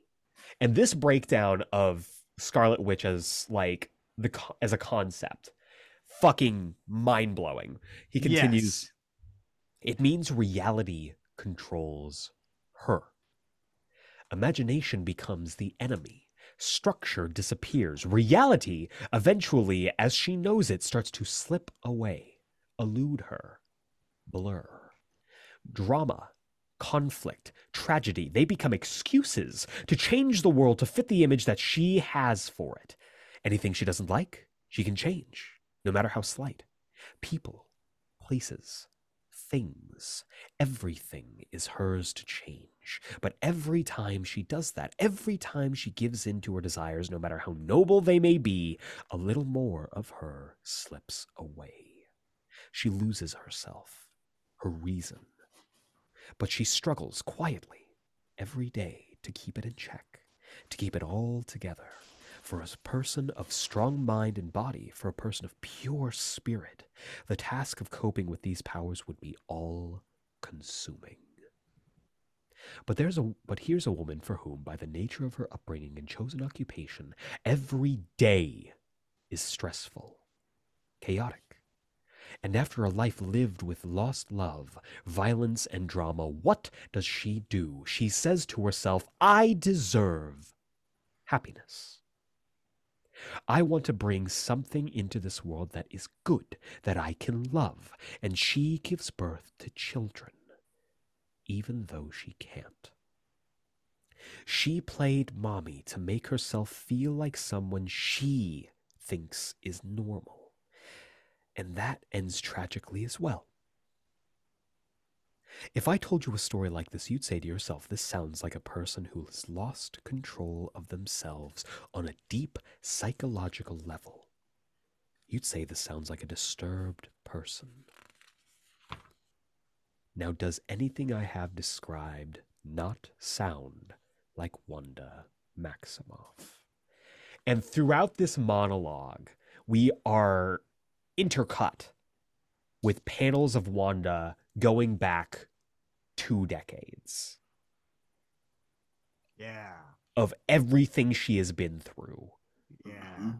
And even under the worst circumstances, even the best person, given that prompt, would snap. All it takes is a little push. Like, that's the thing, because in the years since this story has come out, one has been demonized, both in continuity and by readers. And looking at it from this perspective, it's like, well, fucking of course. If literally anybody else had that power, the same thing would fucking happen. here's the thing: is that this speech is what everyone forgets from this story. Yes. Yeah. Everyone Including forgets this. me, because I have not read this story in over a decade. Everyone forgets this. This feels like what the speech should have been given to the Avengers during Multiverse of Madness that Doctor Yeah. Strange was. 100%. Like Yes. this is exactly what they were trying to encapsulate in that movie. Yeah. Yeah, But you know who would handle that movie differently? This version of Doctor Strange. You're not wrong. You're not wrong. You're not wrong. You know who would be better off for that movie? This version of Doctor Strange, who's I don't know, compassionate. Anyway, But genuinely, also, this is the same shit that happens to MCU Wanda. Like, we want to talk about it. Like, people who watched Multiverse of Madness, they're like, it's a terrible fucking movie. They villainized Wanda. And it's like no. No, they didn't. We all could have gotten to that point. Yeah. So, I don't know. It's a larger discussion. They do as good a job as they could. Mm-hmm. Yeah, it's fucking crazy. And everyone comes to that realization where it's like, yeah, holy fuck. We got to find Agatha, because Agatha Harkness was the one who wiped Wanda's memory. We need to find Wanda. And everyone's like, Doctor Strange, after giving us this dressing down where you told us exactly what the fuck we needed to hear, can you also give us a hand and lead us holding our hands to where Wanda is? And Doctor Strange is like, get in the van. We then cut to Wanda with her family, her 2 boys, her husband Vision, her brother-in-law Wonder Man, who fucking sucks, and Agatha Harkness. I miss him. Bringing in dinner. It's like, hey, it's dinner time. Everybody's having a little bit of this, a little bit of that. And all of a sudden, a shadow in the doorway. Steve Rogers is here. And it's this weird, like, saturation of everything except the color red that I fucking love. I love how this looks. The colors in this are scary. Incredible. Yeah. Going back to the credits, colors are by Frank Darmada. Yeah, that makes sense. He was running the table at Marvel this time. Holy fuck, are they good? Yeah. And so we see and we realize that the 2 voices we heard at the end of the first chapter were these kids arguing. One of them kind of representing the angel on Wanda's shoulder, the other representing the devil on her shoulder. Mm-hmm. And they're like, we got to fucking get rid of him. He's like, no. He's our friend. Like, he's always been Mom's friend. He's like, no. They're going to break us up again. And Steve's like, he unmasks and he's like, Wanda, you don't have kids. This isn't real. Like, you're talking to yourself. And they're like, no, Mom, he's going to fucking ruin this for us. And he's like, we are friends. We've grown close. I want to help you. They were recently fucking. It was a whole thing. It was an Avengers. But then... Wait, really? Oh, wow. Steve turns around and there's the Red Skull in his fucking smoking jacket. With the fucking long cigarette holder. Cigarette holder, baby. And we see these Nazis open fire. Steve is launched out the window. And the kids are like, don't let them take us away. And Wanda says, no one will take you away from me again. You turn the page and the entire facade is gone. And it's just Wanda floating above the sea of superheroes. And starting from here, for the next decade, it is fucking on site with Carol Danvers, who launches herself at Wanda. But Wanda conjures up Rogue. Just conjures up a Rogue. Yeah. To fight against... Not a Rogue, but well, I mean, it is a Rogue, but not in D&D standards. Listeners, no. It's our X-Men. Sugar. But she fucking conjures up an army to fight the army that came for her. Yep. Holy fuck. That Hulk. scares the fuck out Terrifying. of me. I don't That's how like. you know that was Rick Jones before, because this is the Hulk who's about to pummel Rick Jones. Oh Yep. yeah. It's No. everybody's worst fears, which Yeah. I think is hilarious because you turn to the right or to the left and it's Spider-Man fighting clones. Yeah. Yep. I think that's fucking Yep. hilarious. Which is That's really good. It's actually true. Yeah. Really It's good. Really real fucking good. good. It's real good. Musical cue. In very typical me fashion, the Henry Jackman score for Captain America: Civil War, I think, is terrific. Oof, so and true. you could go for either the track of Civil War or the track for Clash. Civil War is the one that plays during the airport fight when Yep. they actually like really get into the big airport fight. And it's very similar to Clash, which is what plays when you have the three-way fight between Iron Man, Winter Soldier, and Captain America. Two of the best superhero fights. Two of the best on superhero film. fights. Two of the best scored moments. What did you Yes. say again? What were the two of them? Civil War and Clash. And Clash. Okay. Yeah. So the fight is going on. Wanda's using her abilities to conjure up all of these, opponents. And then she is confronted by Doctor Strange. The two of them clash. Fucking Wanda summons Dormammu. Yes. Sick. Just So fucking sick. summons So out the sick. Dormammu. So sick. It's so sick. It's so Let's talk about the lettering real quick on Doctor Strange speaking Yes. here. Yes. Which is another thing that I miss about Doctor Strange. His like spells being like spoken spells, but like the lettering on the wording being so specific and so weird, and it has this very. It looks like runic, sort of, Yeah, like it's super fucking interesting. good. It's so cool. By the honor of the Vashanti, I summon thee. It's like, fuck yes. Again, just Vincent Price as fuck. Yeah. This singular fucking panel with him and the Eye of Agamotto behind him. Yes. Gorgeous. That's an instant win. It's like no one wins once he strikes that fucking pose. Yes. Wanda's overpowered, dropped out of the fucking sky. Cap catches her. Strange is like, look, if there was any other way, I'm sorry. Her mind was delicate to begin with. She's gone. She's alive, but she's gone. We then cut to the home of Agatha Harkness, which we last saw when Wanda went to confront her about where her children were. Nick Fury and Dum Dum Dugan have arrived to find out what happened. And they find Agatha's corpse. Complete Norman Bates. Yes. Yeah. Wanda killed her in her grief.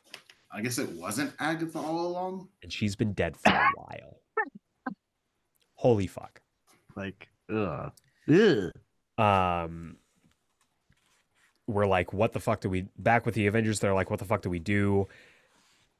And then the Master of Magnetism arrives. The best X-Men character ever. Like, now, oh my god. Here's the interesting thing. Yes. Oh my god. Yes. Because this is after Gmo's X-Men run, this is after Zorn. Mm-hmm. But also after they explained that Zorn wasn't Magneto, quote unquote, and that they were two very different things, quote unquote, and that Zorn was just pretending to be Magneto, quote unquote. So that is Magneto why has basically just been living in the ruins of Genosha. Yeah. For Wow. years. Yeah. Wow. Yeah. That's And crazy. this is kind of like his first public appearance. That's so Yeah. crazy. And he's like, I love this look for Magneto too. Like, So It's my good. favorite. It's my So good. favorite. it's my a favorite. great. I mean, it's them learning the lessons from like the movies of like, let's give the X-Men realistic looks. But Yeah. like, but also this learning the actually lessons works from the really movies well. of like just putting Magneto in robes fucking works sometimes. It's Yeah, so it good. just works. It And just like the works so slender good. frame on him, like he Yeah. looks kind of sickly, like he hasn't been around people. You know what I mean? Like it Yeah. works so well. It's It's so such a good. look. It's He's like- such a great look. Give me my child. Cap does what he's told. And Magneto says something interesting because he's like, Xavier was right. It was you. And he takes off with her. I don't know what that's referring to, but I can only assume that Xavier caught wind of what the fuck was going on. Yeah. And That's informed all him. it is. Yeah. And so in the aftermath of this, everyone fucking embraces having gone through this harrowing moment, the world's worst fucking day to be an Avenger. Yeah. They scatter. And then I don't know if this is Scatter. in your issues. Yes. This is how the issue actually ended. Yeah. We cut to then. And this, my dear listener, is a reprint of It is a reprint. Yes. Okay. This part is Okay, a good. reprint of the Okay, good. forming of my favorite Avengers roster. This is The a Kooky reprint Quartet. of pages from Avengers 16. Where Wanda Maximoff and her brother Pietro see that the Avengers are ending their current roster. And they send in a letter to apply for membership, having just recently left the Brotherhood of Evil Mutants. They arrive after being accepted onto the team, and we get the beginning alongside a recently recruited Clint Barton Hawkeye of the Kooky Quartet era of the Avengers, as well as the redemption of Quicksilver and the Scarlet Witch. What a gutting ending for an issue. Yeah. Straight to my fucking heart. Yeah. I mean, that is a masterstroke of Bendis. Like, that is primo Bendis shit. Yes. Yeah. 100%. This is something I would expect from Gmo, by the way. Like this It's a sure. very It's a Gmo. very Gmo moment to like They are intricate this. two very interesting sides of a coin. Yes. Yes. 100%. Yes. I agree with that. But yeah, this means a lot to me this hit me especially hard as a reader, just because, again, the Kooky Quartet is my favorite version of the Avengers. Like so funny. Captain America, They're the best. Hawkeye, and the twins. Yeah. I fucking love this. It was gone too soon. It was only, I believe, 15 issues of the Kooky Quartet before everybody came back. But this scrappy ragtag team, like if I was ever asked by Marvel to do an Avengers book, it would be full on just a flashback book of this team. And it's a time period that's just completely not touched on. Yeah. Ever. Like no one ever tells stories in that time period. It's Mark so Waid did a little mini series of like 3 issues, I think, that took place during this period and kind of retold the early, I believe it was like the first or second issue of the Kooky Quartet era. Great. Go read it. It's fucking tremendous. But I would love to just get a full on like 12 to 25 issues of was this the first attempt of the new Avengers? Was this like the first time? Because they say literally in this, I can't believe, and so as the new Avengers accept the cheers of the crowd and a new era begins, I was like, is this really the first time where we get new Avengers? It's crazy how much this is utilizing this to foreshadow a new Avengers. Exactly. It's incredible. Exactly. And both of those eras brought about by a choice from Wanda Maximoff. Yes. Yeah. Fucking incredible. Wow. Fucking incredible. So good. But yeah, one day I'll do a full love letter to the Kooky Quartet. Yeah, but that brings us to the final issue of this week, which is the Avengers finale issue. This brings in a bunch of different artists, the ones that I rattled through before. A cover by Neil Adams. Cover by Neil Adams. Mm-hmm. Gorgeous cover.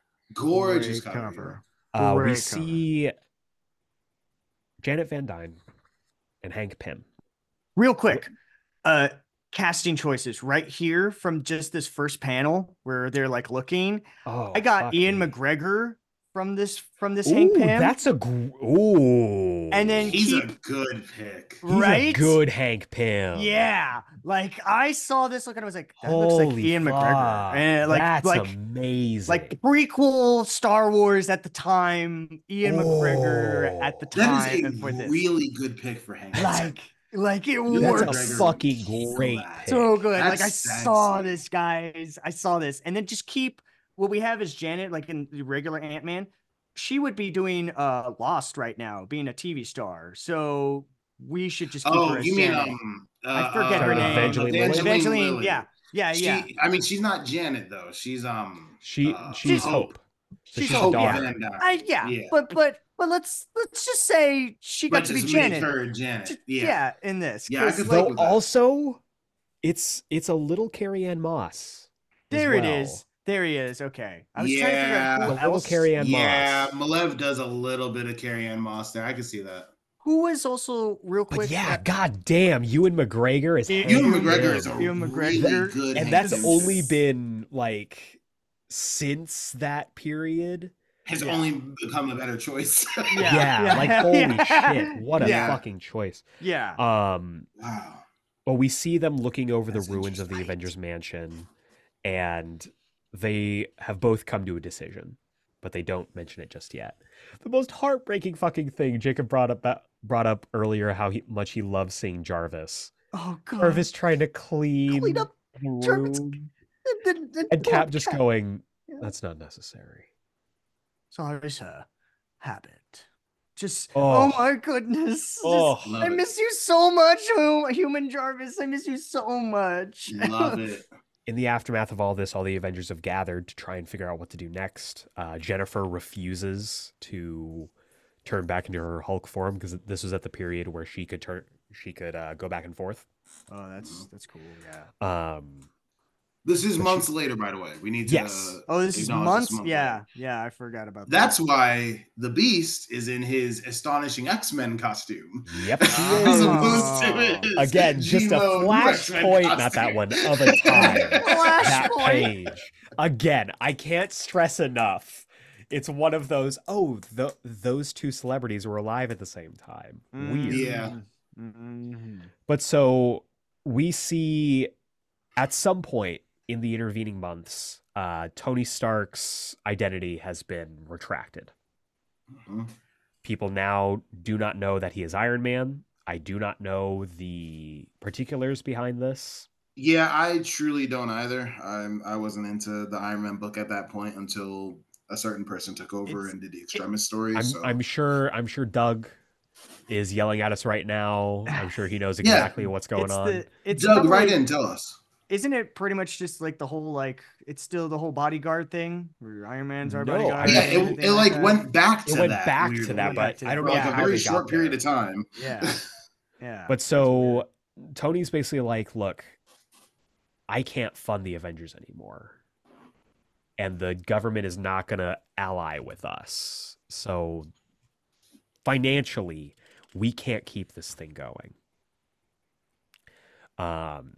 The ruins of this are going to be labeled as a landmark.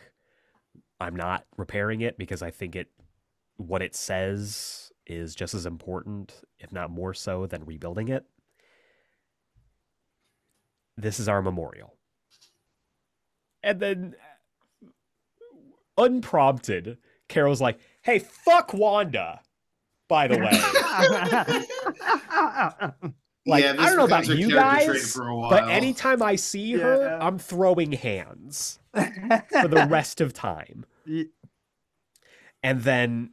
And she never let up on that. She never let up from that from you. She's like, I hate her more than I've ever hated anyone. I don't forgive her. And she's like, I've been through all of this shit, and I held it together. I didn't go on a rampage, and I could have. You know exactly what I'm talking about. Damn her for what she's done to us. And off in the corner, fucking Janet Van Dyne says she would have forgiven you. And Carol's like, fuck. No. No. And that's when the other Maximoff twin arrives. Pietro. Quicksilver. In maybe my favorite costume of his. His current costume might be my His current costume fucks. It's great. Fucks really but hard. It's just something about the lightning sash that I love. I love the lightning sash. And I love how the silly open collar. his Iron Fist collar is. I love that it's really easy to confuse him as possibly being a ice type villain or an ice type kind of that's a good point. He does look kind of like the Blizzard or something. That's so funny, and it's just the gloves and the boots that do that. It's also like the two-tone of the costume is the two-tone is also above fucking weird. It's but a I lighter love blue it. than below. It's such a choice. And it's interesting too, because like we saw Pietro earlier in the adventure. Yeah. But if you go back and you look, it's not the same costume. It's Nope. And they even mention that. They say, like, wait a second, like, we saw you that day. And he's like, that wasn't me. It must have been her doing. He's like, I've been on vacation reading novels. Mm-hmm. And he's like, I don't know what the fuck happened. As a side note, this is when we get a little plug-in by Lee Weeks, who I fucking love as an artist. Yep. Yeah, we didn't talk. The last artist was Steve Epting. Yes. Okay. Which is right before so we've gone Malev to Epting to Weeks. Yep. And Pietro is distraught. He's just like, Wanda's with my father. They're with Xavier. He's trying to fix her, but like, I don't think she's ever going to be able to heal from this, because once she gets her mind right and she realizes everything she did, it's going to break her all over again. He says no one could recover from this. And this is one of my favorite Pietro moments, because he just goes like, I came to her to apologize. I came here to... Fuck. And he just like runs away. Yeah. Like, he is so much his father's son. Technically father and son, but who the fuck knows with Marvel continuity anymore? I just... They still are to me. It's still real to me. It might not be real to you, but to me, it's real. It's real. But yeah, he runs off and everyone's like, we don't know what the fuck to do. And everyone's just like, this is it. We're done. And Jennifer specifically says, I'm done. I know it wasn't me who attacked you, but it was me. We switch into Michael Gato's art. Michael Gato's. She says, I'm done with the Avengers. I have to go. And that's when Hank and Janet also reveal, hey, we're getting back together, sort of. We don't know yet, but we're leaving. So we're gone too. And then Falcon is like, I'm hanging up the wings for a bit. He's literally like, I don't know if any of you actually care, but like, which is so real, because he, I mean, for so long was just treated as, you know, the affirmative action hire on the yeah. So it's the real shit from be like, yeah, listen, if y'all care, I'm pretty much done too. I might actually kind of just like stop this whole thing in general. It kind of sucks.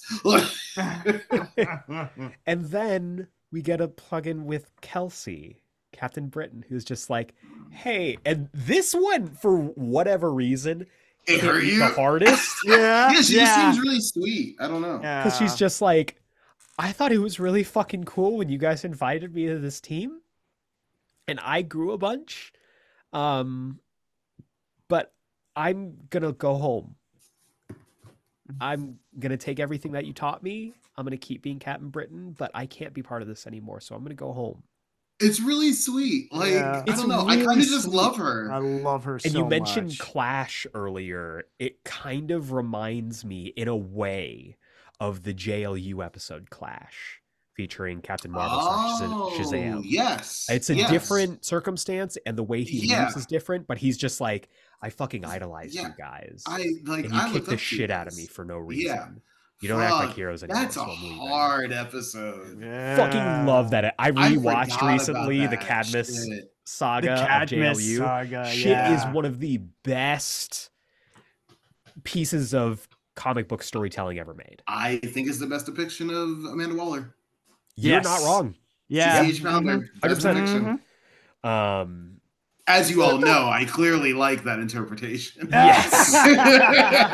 We're all aware, Malcolm. As you guys are familiar. It's probably the best sound I've ever heard come out of your mouth when we were there. We have to dedicate, by the way, sidebar, we have to dedicate some time on talking about that on the podcast, but eventually, but we'll see. One day. Yeah.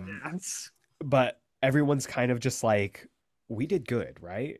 Like, the Avengers were a good thing. And then they go around, they talk about like, what was your best moment? This is a really this is a trick that Bendis pulls a lot. It's a Bendis special, It's and a I got Bendis- hurt last but time. I fall for it every time. I'm still suffering from the last time we did this. I mean, yeah, that's right. Yeah. I forgot we had covered one of those. That's right. This Yeah. is PTSD. I didn't like this part at all. He So- loves didn't. doing a jam piece issue like Yeah. this. Fucking hate him so much. So it doing Tony works this. Stark every time. says that his favorite moment or what he thinks is the best moment is the moment that they became the Avengers. This is where we get the Eric Powell art, I believe. Eric The Powell Eric art, Powell art, baby. really good. With Just Eric Powell drawing the Hulk. The Hulk, rules. so Fucking good, great. so hard. love his Frankenstein Love Hulk. it. Love His that Frankenstein shit. Hulk is so It's sick. so good, man. And also like gold armor, also just classic costumes for everybody. Fucking love Everyone. Yeah. it. For Janet, it was when they found Captain America. This is the Derek Robertson page. Love Derek Robertson of the Derek Boys Robertson fame. art here. This is gorgeous looking. Yeah. This is the best Derek Robertson art I've ever seen. I would agree. I really like Batman Fortress. I was like, So continuing on, we see for Hank, it was the Kree Skrull War. Okay, Mike this was mine. Mayhew. This was mine. Let me tell you guys, if we want to talk about classic comic booking, the Kree Skrull War is my favorite period of time of that comic. Oh my god. I mean, as And he it's- says, it's such a moment of triumph for them. Yeah, that's what Such I a was going to good mention. triumph. He says sometimes these battles we wage, the fighting can feel somewhat compromised, but this felt like a genuine win. Yeah. Yeah. And he's like, I wish that we had been more a part of it. fucking love Yeah. that. Yeah, this We're is gonna the skip Mike over Mayhew Simon Williamson's because Simon sucks. But Oh, come on. I mean, I'm kidding.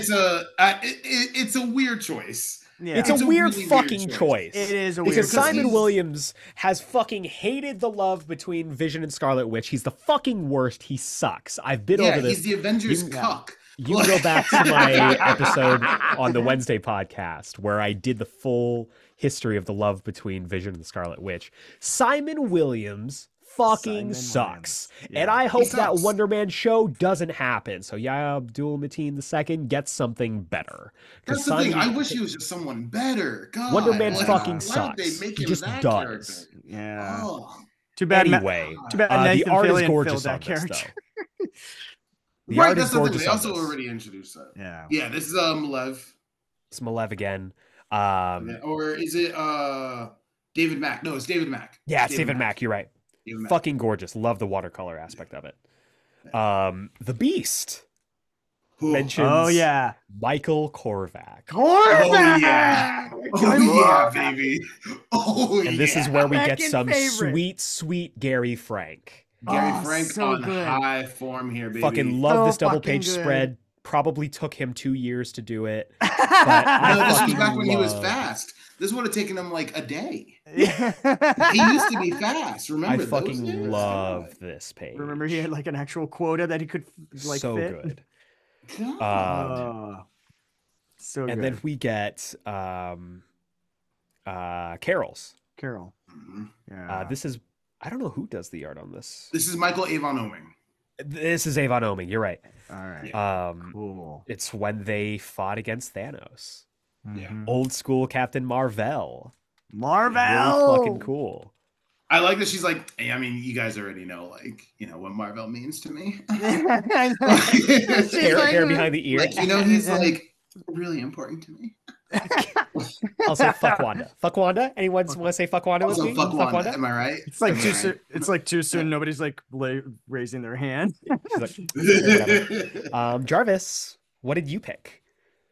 And Jarvis with the sweet, sweet Jim Chung art Oh goes my for the god, first it's so good looking. time that the Avengers assembled against the Masters of Evil. The Masters of Well, Evil. not the first time that they assembled against them, but it's specifically the siege story. Yeah. When The they lay siege. siege to the Avengers When they mansion came to their fucking house, and beat the shit out of Jarvis. By they the said, way. fuck your Like, couch. They They said, "Fuck your literally came in and couch." said, "Fuck your couch."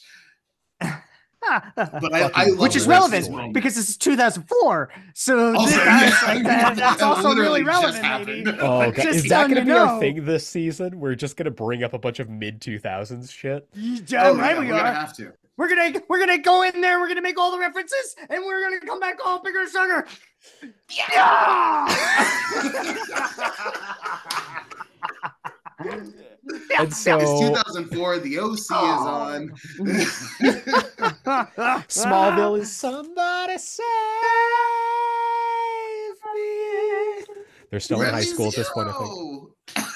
Oh, man. Yeah, it's 2004, so that means that it's the Jensen Ackles season. Yup. Yes. It's them graduating high school. Falcon picks the moment that they triumphed over Ultron.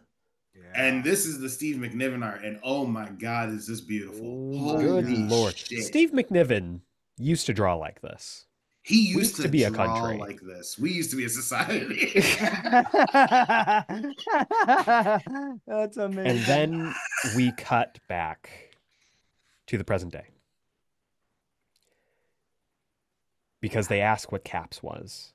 And he says, and this fucking hit me because I think we gloss over the fact that Steve Rogers was fighting a war. He went into the ice. He woke up and he was brought into another war. Yeah. This is all he's ever known. From the moment he woke up from the ice, he was an Avenger. That's it. That's all he's been. And now he is being faced with the reality that he does not have that safety blanket anymore. And he says, it never occurred to me that this could ever end. I thought it would never happen. And we are greeted by some George Perez art. This is, George Perez finishes us off here. And this next page is maybe my favorite George Perez page of all time. He says to Clint Barton, to Scott Lang, and they rattle off the Avengers who have passed. We get Vision, Marvel, Jack of Hearts, the Swordsman, Mockingbird, Yellow Jacket, Dr. Druid, the Wizard, the Two-Gun Kid, Gilgamesh, Marina, Thunderstrike. And Carol finishes it off by saying, how about to all of us? 1 to 2.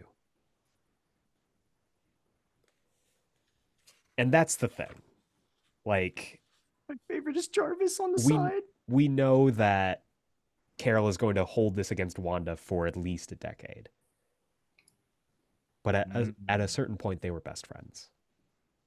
And that's why it hit her so hard. Mm-hmm. And so they all toast, they drink, they say, we shouldn't keep them waiting. Everyone suits up, they head up, and Simon, because he's a fucking idiot, says, did anyone actually show up? And Tony goes, are you serious? And this shit hit me like a ton of bricks. The citizens of New York assembling to say goodbye to the Avengers. Candlelit vigil. Picture of Wanda and Hawkeye. The Avengers, surrounded by the people that they swore to protect. Saying goodbye and closing the book on the saga of the Avengers. There came a day when Earth's mightiest heroes disassembled. And today is that day. And that wraps up part 1 of our story. I mean, guys. That's only chapter 1, baby. Yes. This shit is so peak. And holy it's just fuck. Chapter 1. Like, fucking emotional. How the fuck do you just start with this, man? Like, it's crazy. Lord. It's beautiful. So final thoughts on this volume, and what was your favorite part? Let's go to Malcolm first. I love this story. I think it's really well told. I think it's disaster comics at its best. You know, it, this walked so that a lot of comics afterwards could run. But this ain't no slouch. This ain't the worst of the bunch. I think it's just very impactful. I think it uses. So I am not a Walking Dead person, but I love Deceased. Deceased. If you're not familiar, Deceased is a alternate universe story, several stories for DC, where DC characters get involved with essentially a zombie virus, and a lot of those characters become zombies. I think that one thing that book does very well, so good, is that it takes these characters that you know and that you already love and have already an established history with, and puts them through the ringer. And so you feel something when, you know, a Batman becomes a zombified character. You know, like you feel something when that happens.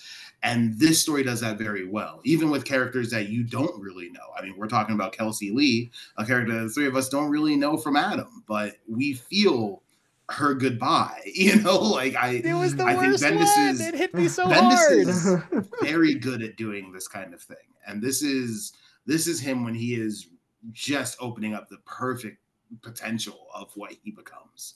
I'm very excited for this entire run because, you know, Bendis is my favorite comic writer, and it's purely because of shit like this. I think he just kills it, and I'm excited for you guys to see what's going on next. Favorite moment, I think that finale issue is so perfect. But like I said, that page, that toasting page, is one of my favorite pages in comics. I think it's just beautiful, and hurts to read it now because now in my head, all of them are just toasting George Perez. Oh. Yep. And all the other comic artists that we've lost over the years. We've lost many. Neil Adams, you know, George Perez.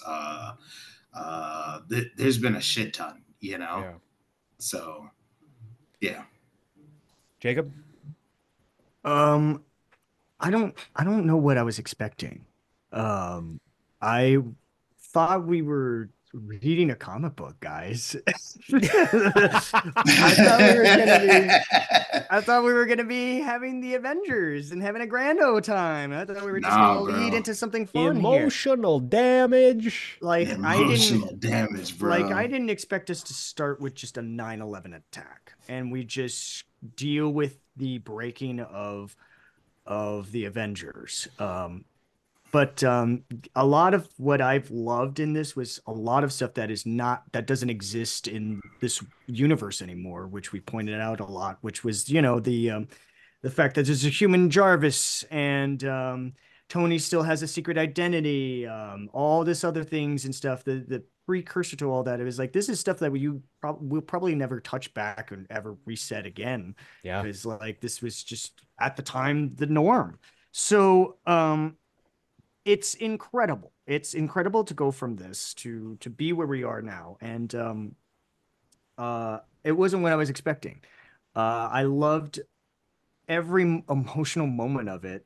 It kept me seated to the point where I had to finish the book. I finished this in one sitting because I was like, after the first issue, I was just like, oh fuck, we're just jumping into this and everything like that. It really gave me a lot of my favorite. I'm going to talk about, I had two favorite moments. One was Doctor Strange appearing in his astral form and being pretty much the Vincent Price OG, like goat of this whole book. And then you get Magneto, who is my personal favorite X-Men. And to see him in his glory, the fact that the thing that always freaks me out about Magneto is especially particularly in X-Men Evolution was that every time they show him, it was just his eyes that you would see through his fucking helmet and everything like That that. first I season never- of X-Men Evolution when they Yeah. keep teasing him like that is so Yeah. sick, good. dude. So hard and So X-Men. sick. I I mean, that's still- just this design too. That's Yeah. what he was wearing in X-Men that was, Evolution. You're that right. was the thing.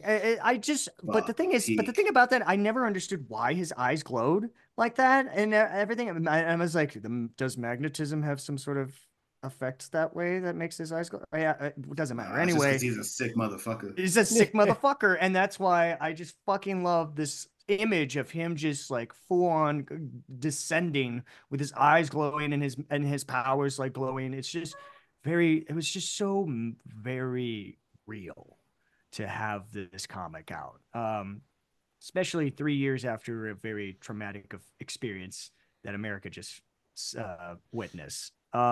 Yeah, complete total chaos. I have no idea where we're going from here on in. Yeah. I have very little like what's going to happen. I do know that we have an end result in June, but I don't know how we're escalating to that and what's happening from here on in. It's really fascinating. End result. And like the funny thing is too, like you mentioned that like this is kind of the superhero community's, at least in the history of the Avengers, this is, you know, more or less their 9/11. This isn't like, you know, trying to just don't misquote me, don't like get me wrong. I'm not, you know, paralleling a real event that happened with something that is fictional. We know the guys fact that they had 9/11 happen in the Marvel universe. Yeah. Yep. Yeah. That legitimately happened. That did that definitely happened. Doctor Doom cried. Yeah, Doctor Doom cried. And he couldn't believe this is kind of the story that is, you know, the next big story that happened after that is like, holy shit, like this is crazy. The book itself is a nonstop read. It's like you said, I sat down to read it, went through the entire thing in one sitting. From story to story to story, it is incredible. And there are things in it that I really do absolutely think more people need to be talking about. I mean, right away, just the tone of everybody being so Avengers Earth's Mightiest Heroes and this being a really sad conclusion to their story. Yeah. It's heartbreaking. The moment where Cap unequivocally says, "I believe you" to Tony without needing to know what happened. Yeah, like that's fucking Steve Rogers. That's Right. Captain America, baby. That's rocks. Captain America. But I love the, you know, the monologue that we talked about that Doctor Strange gives of like fucking anyone given this kind of power and having gone through the things she's gone through, this would happen to. And it's something that, again, I think people forget about because as the years have gone by, the demonization of Wanda Maximoff has become popular. That putting into perspective is something that I think more people need to talk about with this story. So, prepare for me to fucking blow that up on our socials, showing it everywhere. Yay! Just Hell yeah, incredible baby. incredible story. And I'm so excited to see where we go next. But before we talk about where we go next, we received one email. So Malcolm, what time is it? It's Are you sweating? you know, I want to say it's time for the emails, but I keep looking at this guy over here, this representative of Malcolm? Latveria. I'm looking at this rat Fink. Malcolm, You know what a rat Fink let's is? not do this here. You should. Malcolm, let's not do this here. Latveria invented it. Malcolm, come on. Don't you have a wife to go marry or something? Get out of my nose, man. I did that already. Wait, hold on. Wow. Whoa. Okay. All right. You know what? We're gonna let Malcolm figure this out. I think I'm drunk. But Here, have some water. Have It's some mailbag time. If you would like to be I just part had of a the lemonade. If you would like to be part of the Geek Explained Book Club mailbag, send your emails to geeksplained@gmail.com. Put Avenging Mailbag in the subject header, and we will read it here on the Friday show. Our one and only email this week it's funny because I didn't put out the normal like, hey, send in your emails. But this listener sent this in a month ago. Yeah. This comes from, of course, good brother Jacob Goodhart. Jacob Goodhart. What's up, twin? Jacob writes in, so I'll be honest, I was thinking you guys were going to do a whole book club about Jonathan Hickman's Marvel work, with this being a little taste of it before going all into it, starting with his Fantastic Four run. That's interesting. And ending with the magnum opus Secret Wars, which is currently what I'm doing because Malcolm recommended FF to me, and holy shit, I now get it. Hickman is now one of my favorite writers, and I need to read East of West now. And did I cry one year when reading FF 588? If you know, you know. That shit got me. When you eventually do it, I'll talk about it more. But now we talk about, well, I'm just going to say it, the first Hickman to Marvel, Bendis. And I only say that because like Hickman, Bendis wasn't afraid to change things. And the best way to show that is in this book, where he gets rid of arguably the least interesting superhero team. At this point, he's not wrong. Look, I know the Avengers are cool and dope and all that, but as a kid, I was only interested in Spider-Man, and all I knew about them was that they're never around when you need them. And when they are, they're no help at all whatsoever. It's why my favorite part of the Spider-Man or any Marvel game, really, are when shit goes down, players ask, where are the Avengers? And my response is, where they always are, somewhere else. That is a good point. In space or in the earth. Now, granted, in my older age, I've actually come to appreciate them more, and once I get to Hickman's run, I'm pretty sure I will even more. But just keep in mind that when this was happening, I only bought comics that answered one question. Is Spider-Man in it? No? Moving on. Which is hilarious, because Spider-Man is in this. So I didn't read this until later, and man, I'm really curious to what you guys think, because I'll be honest, I don't like this story that much. Interesting. Yeah. I always love reading Jacob's emails because he always brings an interesting contrarian opinion. Not like for the sake of being contrarian, but he always brings an interesting perspective. Yeah. I mean, I'm not a huge Avengers fan, but he kills off 3 of them in this, and it's like mean-spirited, and it sort of feels like Bendis did it because he didn't like those characters. I disagree. Yeah, I disagree. And we talked about it earlier, but again, I think people remember the not like this and they don't remember the like this, which is an important distinction. That's the thing. And later in his run, we'll show how much he likes some of these characters. Interesting.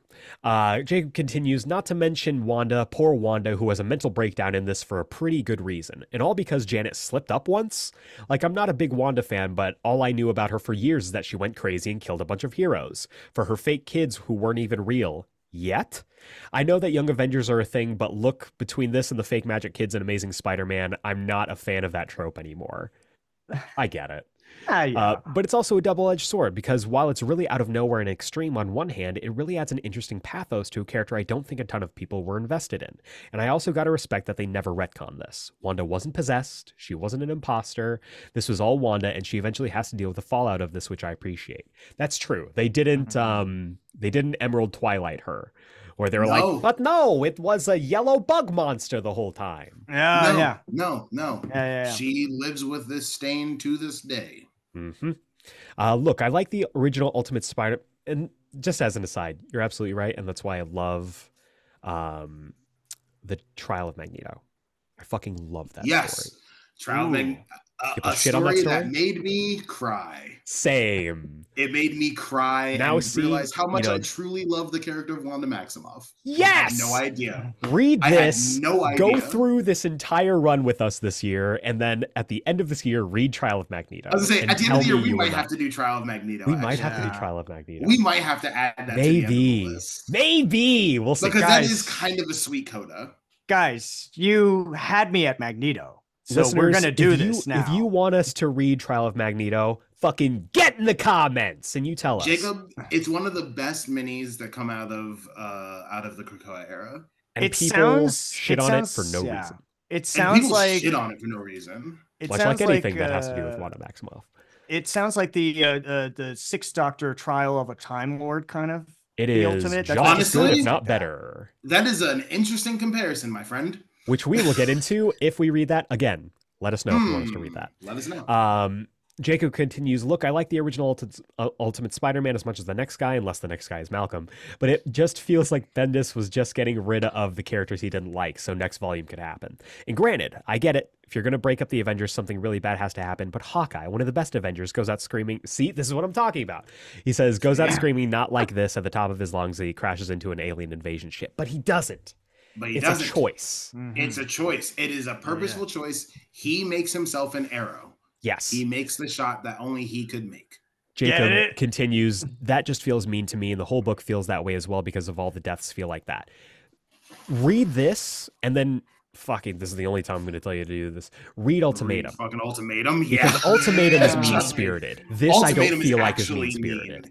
This is done lovingly, I think. I think it's done lovingly with an interesting attention to detail. Yes. He writes, however, with what comes after this, well, at least what I think Marvel needed at that time. And when we get there, I'll share thoughts on it. But overall, not my favorite Avengers story. Not the worst one, though. Avengers 200 holds that title securely in place. Understandable. In other news, as I said, I'm going through Hickman's FF run, and it's really stellar. I'm really surprised by how digestible it all is, even with how big the concepts are. And Hickman doesn't shy away from it either. It's explained in a way that is kind of easy to understand, despite a bunch of sci-fi jargon. Jacob has also picked up Ed Brubaker's Mortal Iron Fist omnibus, which I fucking love. Yes. He says he's been playing a lot of Baldur's Gate 3 and trying to beat it before Rebirth comes out. Good luck, buddy. It's out. Yesterday, as of this, as of the release of this episode. I am scared. I'm terrified, and I can't wait. I'm so scared. I can't wait. He writes, also, Eric, I can't believe I haven't said this before, but congratulations on the wedding, dude. Thank you so much. It always warms my heart to hear people I listen or watch find happiness in their personal lives. Plus, it's just further proof that nerds can find love. For my question this week, I didn't want to bring up Ultimate Spider-Man because you guys are being kings and reading it every month, so I'm not going to talk about it until those episodes come out. But one thing stuck out to me about this version of Peter. We have preview pages of the next issue, and we see Pete swinging around in his all-black suit, which I'm pretty sure will be his future Foundation suit and change colors. I had that same theory. But what stuck out to me is that Peter is already swinging around, but we don't see him make web shooters. And in the sketch cover of issue 1, we see a before and after sketch of Peter getting bitten, and it looks like there's something up with his arms. Do you think that this version of Peter has organic webbing? I think it'd be a good way to make him more unique from 616 Spidey, considering that he hasn't had organic webbing since One More Day undid that, but it was something I thought actually was kind of neat. It could be because of the Raimi films, but I actually like organic webbing. He says that he likes the web shooters, but there's a lot of stuff that could be said for both. He asks, what about you guys, organic web shooters or not, and would you like to have one over the other if you're a spider person? Thanks, Jacob Goodhart. So I'm going to take these as two separate questions. For Peter Parker, do we prefer organic web shooters or mechanical web shooters? I'm going to say I like mechanical. I like both. It depends on what stories you're telling with Peter, really. But I do truly like both. Jacob? I was going to say the exact same thing. Depending on who's writing it, both work really well. But me personally, from the movies, man, it's the organic webbing. It's okay. It was so cool when you first watch that movie and you see that and you're like, oh, he doesn't have to deal with like making things and stuff like that. That's kind of awesome. And also good to keep the story going and not being like, shit. I mean, don't get me wrong. It's really funny when he's just like, oh shit, I'm out of web. I have to like reload and all that stuff. Yeah. Really great. And it's really fun. It's awesome. The 90s comic, the 90s cartoon did a lot of that and everything like that. It did a lot of that. That's but that's the thing. It's like, but when you got to the movies, you're just like how free flow the story becomes when you don't have to deal with that. Yeah. And you have more trouble and you have more time to focus on the actual like trouble that he has as a teenager and everything like that and being a hero without that factor on top of it. It's kind of neat. I mean, that's the thing. I like how it forces you to be creative in finding ways to tell that kind of storytelling, though. So you get a Spider-Man 2 where he's unable to do the webs thing, and it's just because his heart really isn't in it. Yeah. You know, like I like the creative aspect of that too. I think it's psychological. Psychological buffer that affects his powers. Yeah, it's so good. That's cool. It's brilliant. Love that. So now I will say for ourselves, if we were spider people, would we prefer organic webbing or mechanical web shooters? Go, Eric. See, it's interesting because, like, I don't think I'm smart enough to make mechanical web shooters. See, yeah. That would be So- my thing. I That's the think thing I with would all three probably of go us. for organic web shooters. Where but- would you want your organic webs to come from? Because we've seen, okay, don't be gross. We've seen, different spider people have different places where their webs come out of. As I would weird probably as- go for an ultimate Jessica Drew where it would come out of my fingers. with the fingers. As weird as it Oh. is, I'd almost want it to do like a palm thing, where it's like it shoots out and I can grab onto it immediately. Yeah. That's cool. Yeah. That's cool. But yeah, I think Right out of my ass. Where it's always inconvenient. Just like a real spider, like a real human spider. Just like, and just exactly what I expected from you, Jacob. Yep. This is why you You're get a welcome. Jacob Brown. You got to do But that. thank you, That's right, Jacob Jacob. Goodhart, for writing in. Oh, he does have a PS. He writes, the day you did your Ultimate Spidey podcast is the same day we got our new Bloodhound puppy, Banjo. He likes his toys, taking Banjo. naps, and both snores and farts while he sleeps. I'm going to share screen real quick so y'all can see Why this. have I not seen Banjo yet? This guy. Oh my God. He's so cute. Very It is the cute, picture. Jacob. That's a great capture right there. I wish for many years of companionship with you and Banjo. Agreed. I love him. But that's going to do it for the book club mailbag this week. If you would like to write in, and make sure you do, send your emails to geeksplained@gmail.com. Put avenging mailbag in the subject header, and we will read it here on the Friday show. love But it. Jacob also did bring up, we are also every month doing Ultimate Spider-Man. When those issues Yeah. come out, we will be recording them. We will be talking about them. So as you are listening to us, also send your emails for the second issue of Ultimate Spider-Man. If you want to send in questions for that, put Ultimate Mailbag in the subject header, and we will read it on those specific episodes. Yeah, boy. But that is going to do it for this week's episode. Next week, we have taken the Avengers apart. What's left is to build them back up. But we've got a stop to make along the way. A little secret stop. Because in the interim, when there were no Avengers, a war took place. A secret war. Next week, we are going to be covering the 5-issue miniseries Secret War. This was written by Brian Michael Bendis with art by Gabriel Del Otto. Mhm. And this is maybe the most unknown comics event of the Mhm. modern era. Yeah. Mhm. It's so secret that no one fucking knows what happened. Yep. And it is integral to the run that we are going to be reading. Yep. So, next week, join us for Secret War issues 1 through 5. Synopsis goes like this. When Nick Fury finds a disturbing connection between many of Marvel's deadliest villains, he puts together a ragtag team of the Marvel Universe's most misunderstood heroes for a secret mission to do what the U.S. government could never allow. Yeah. This is fucking Sweet. Mission Impossible with superheroes, baby. I am Yeah. fucking stoked. Yes. Again, Yeah. Have issues either 1 of you through read 5, this before? no. Okay, cool. The No, yeah. most that I know of it was part of a video game, which we will talk about next week. Okay. Oh. I am very excited for us all to get into this. Remember, next week, next Friday, that is March 8th. 8th, baby. March 8th. And again, check in with our social medias at GeekSplainedPod. That's at GeekSplainedPod for the full rundown of what we're going to be covering this month so that you will be informed and in the know. And just, give us reviews. Apple Podcasts, as Malcolm mentioned earlier, if you leave us a 5-star rating and review, I will read it here on the show. I will be forced to read every single word you write, so sky's the limit. So feel free to do that. But I don't like that laugh.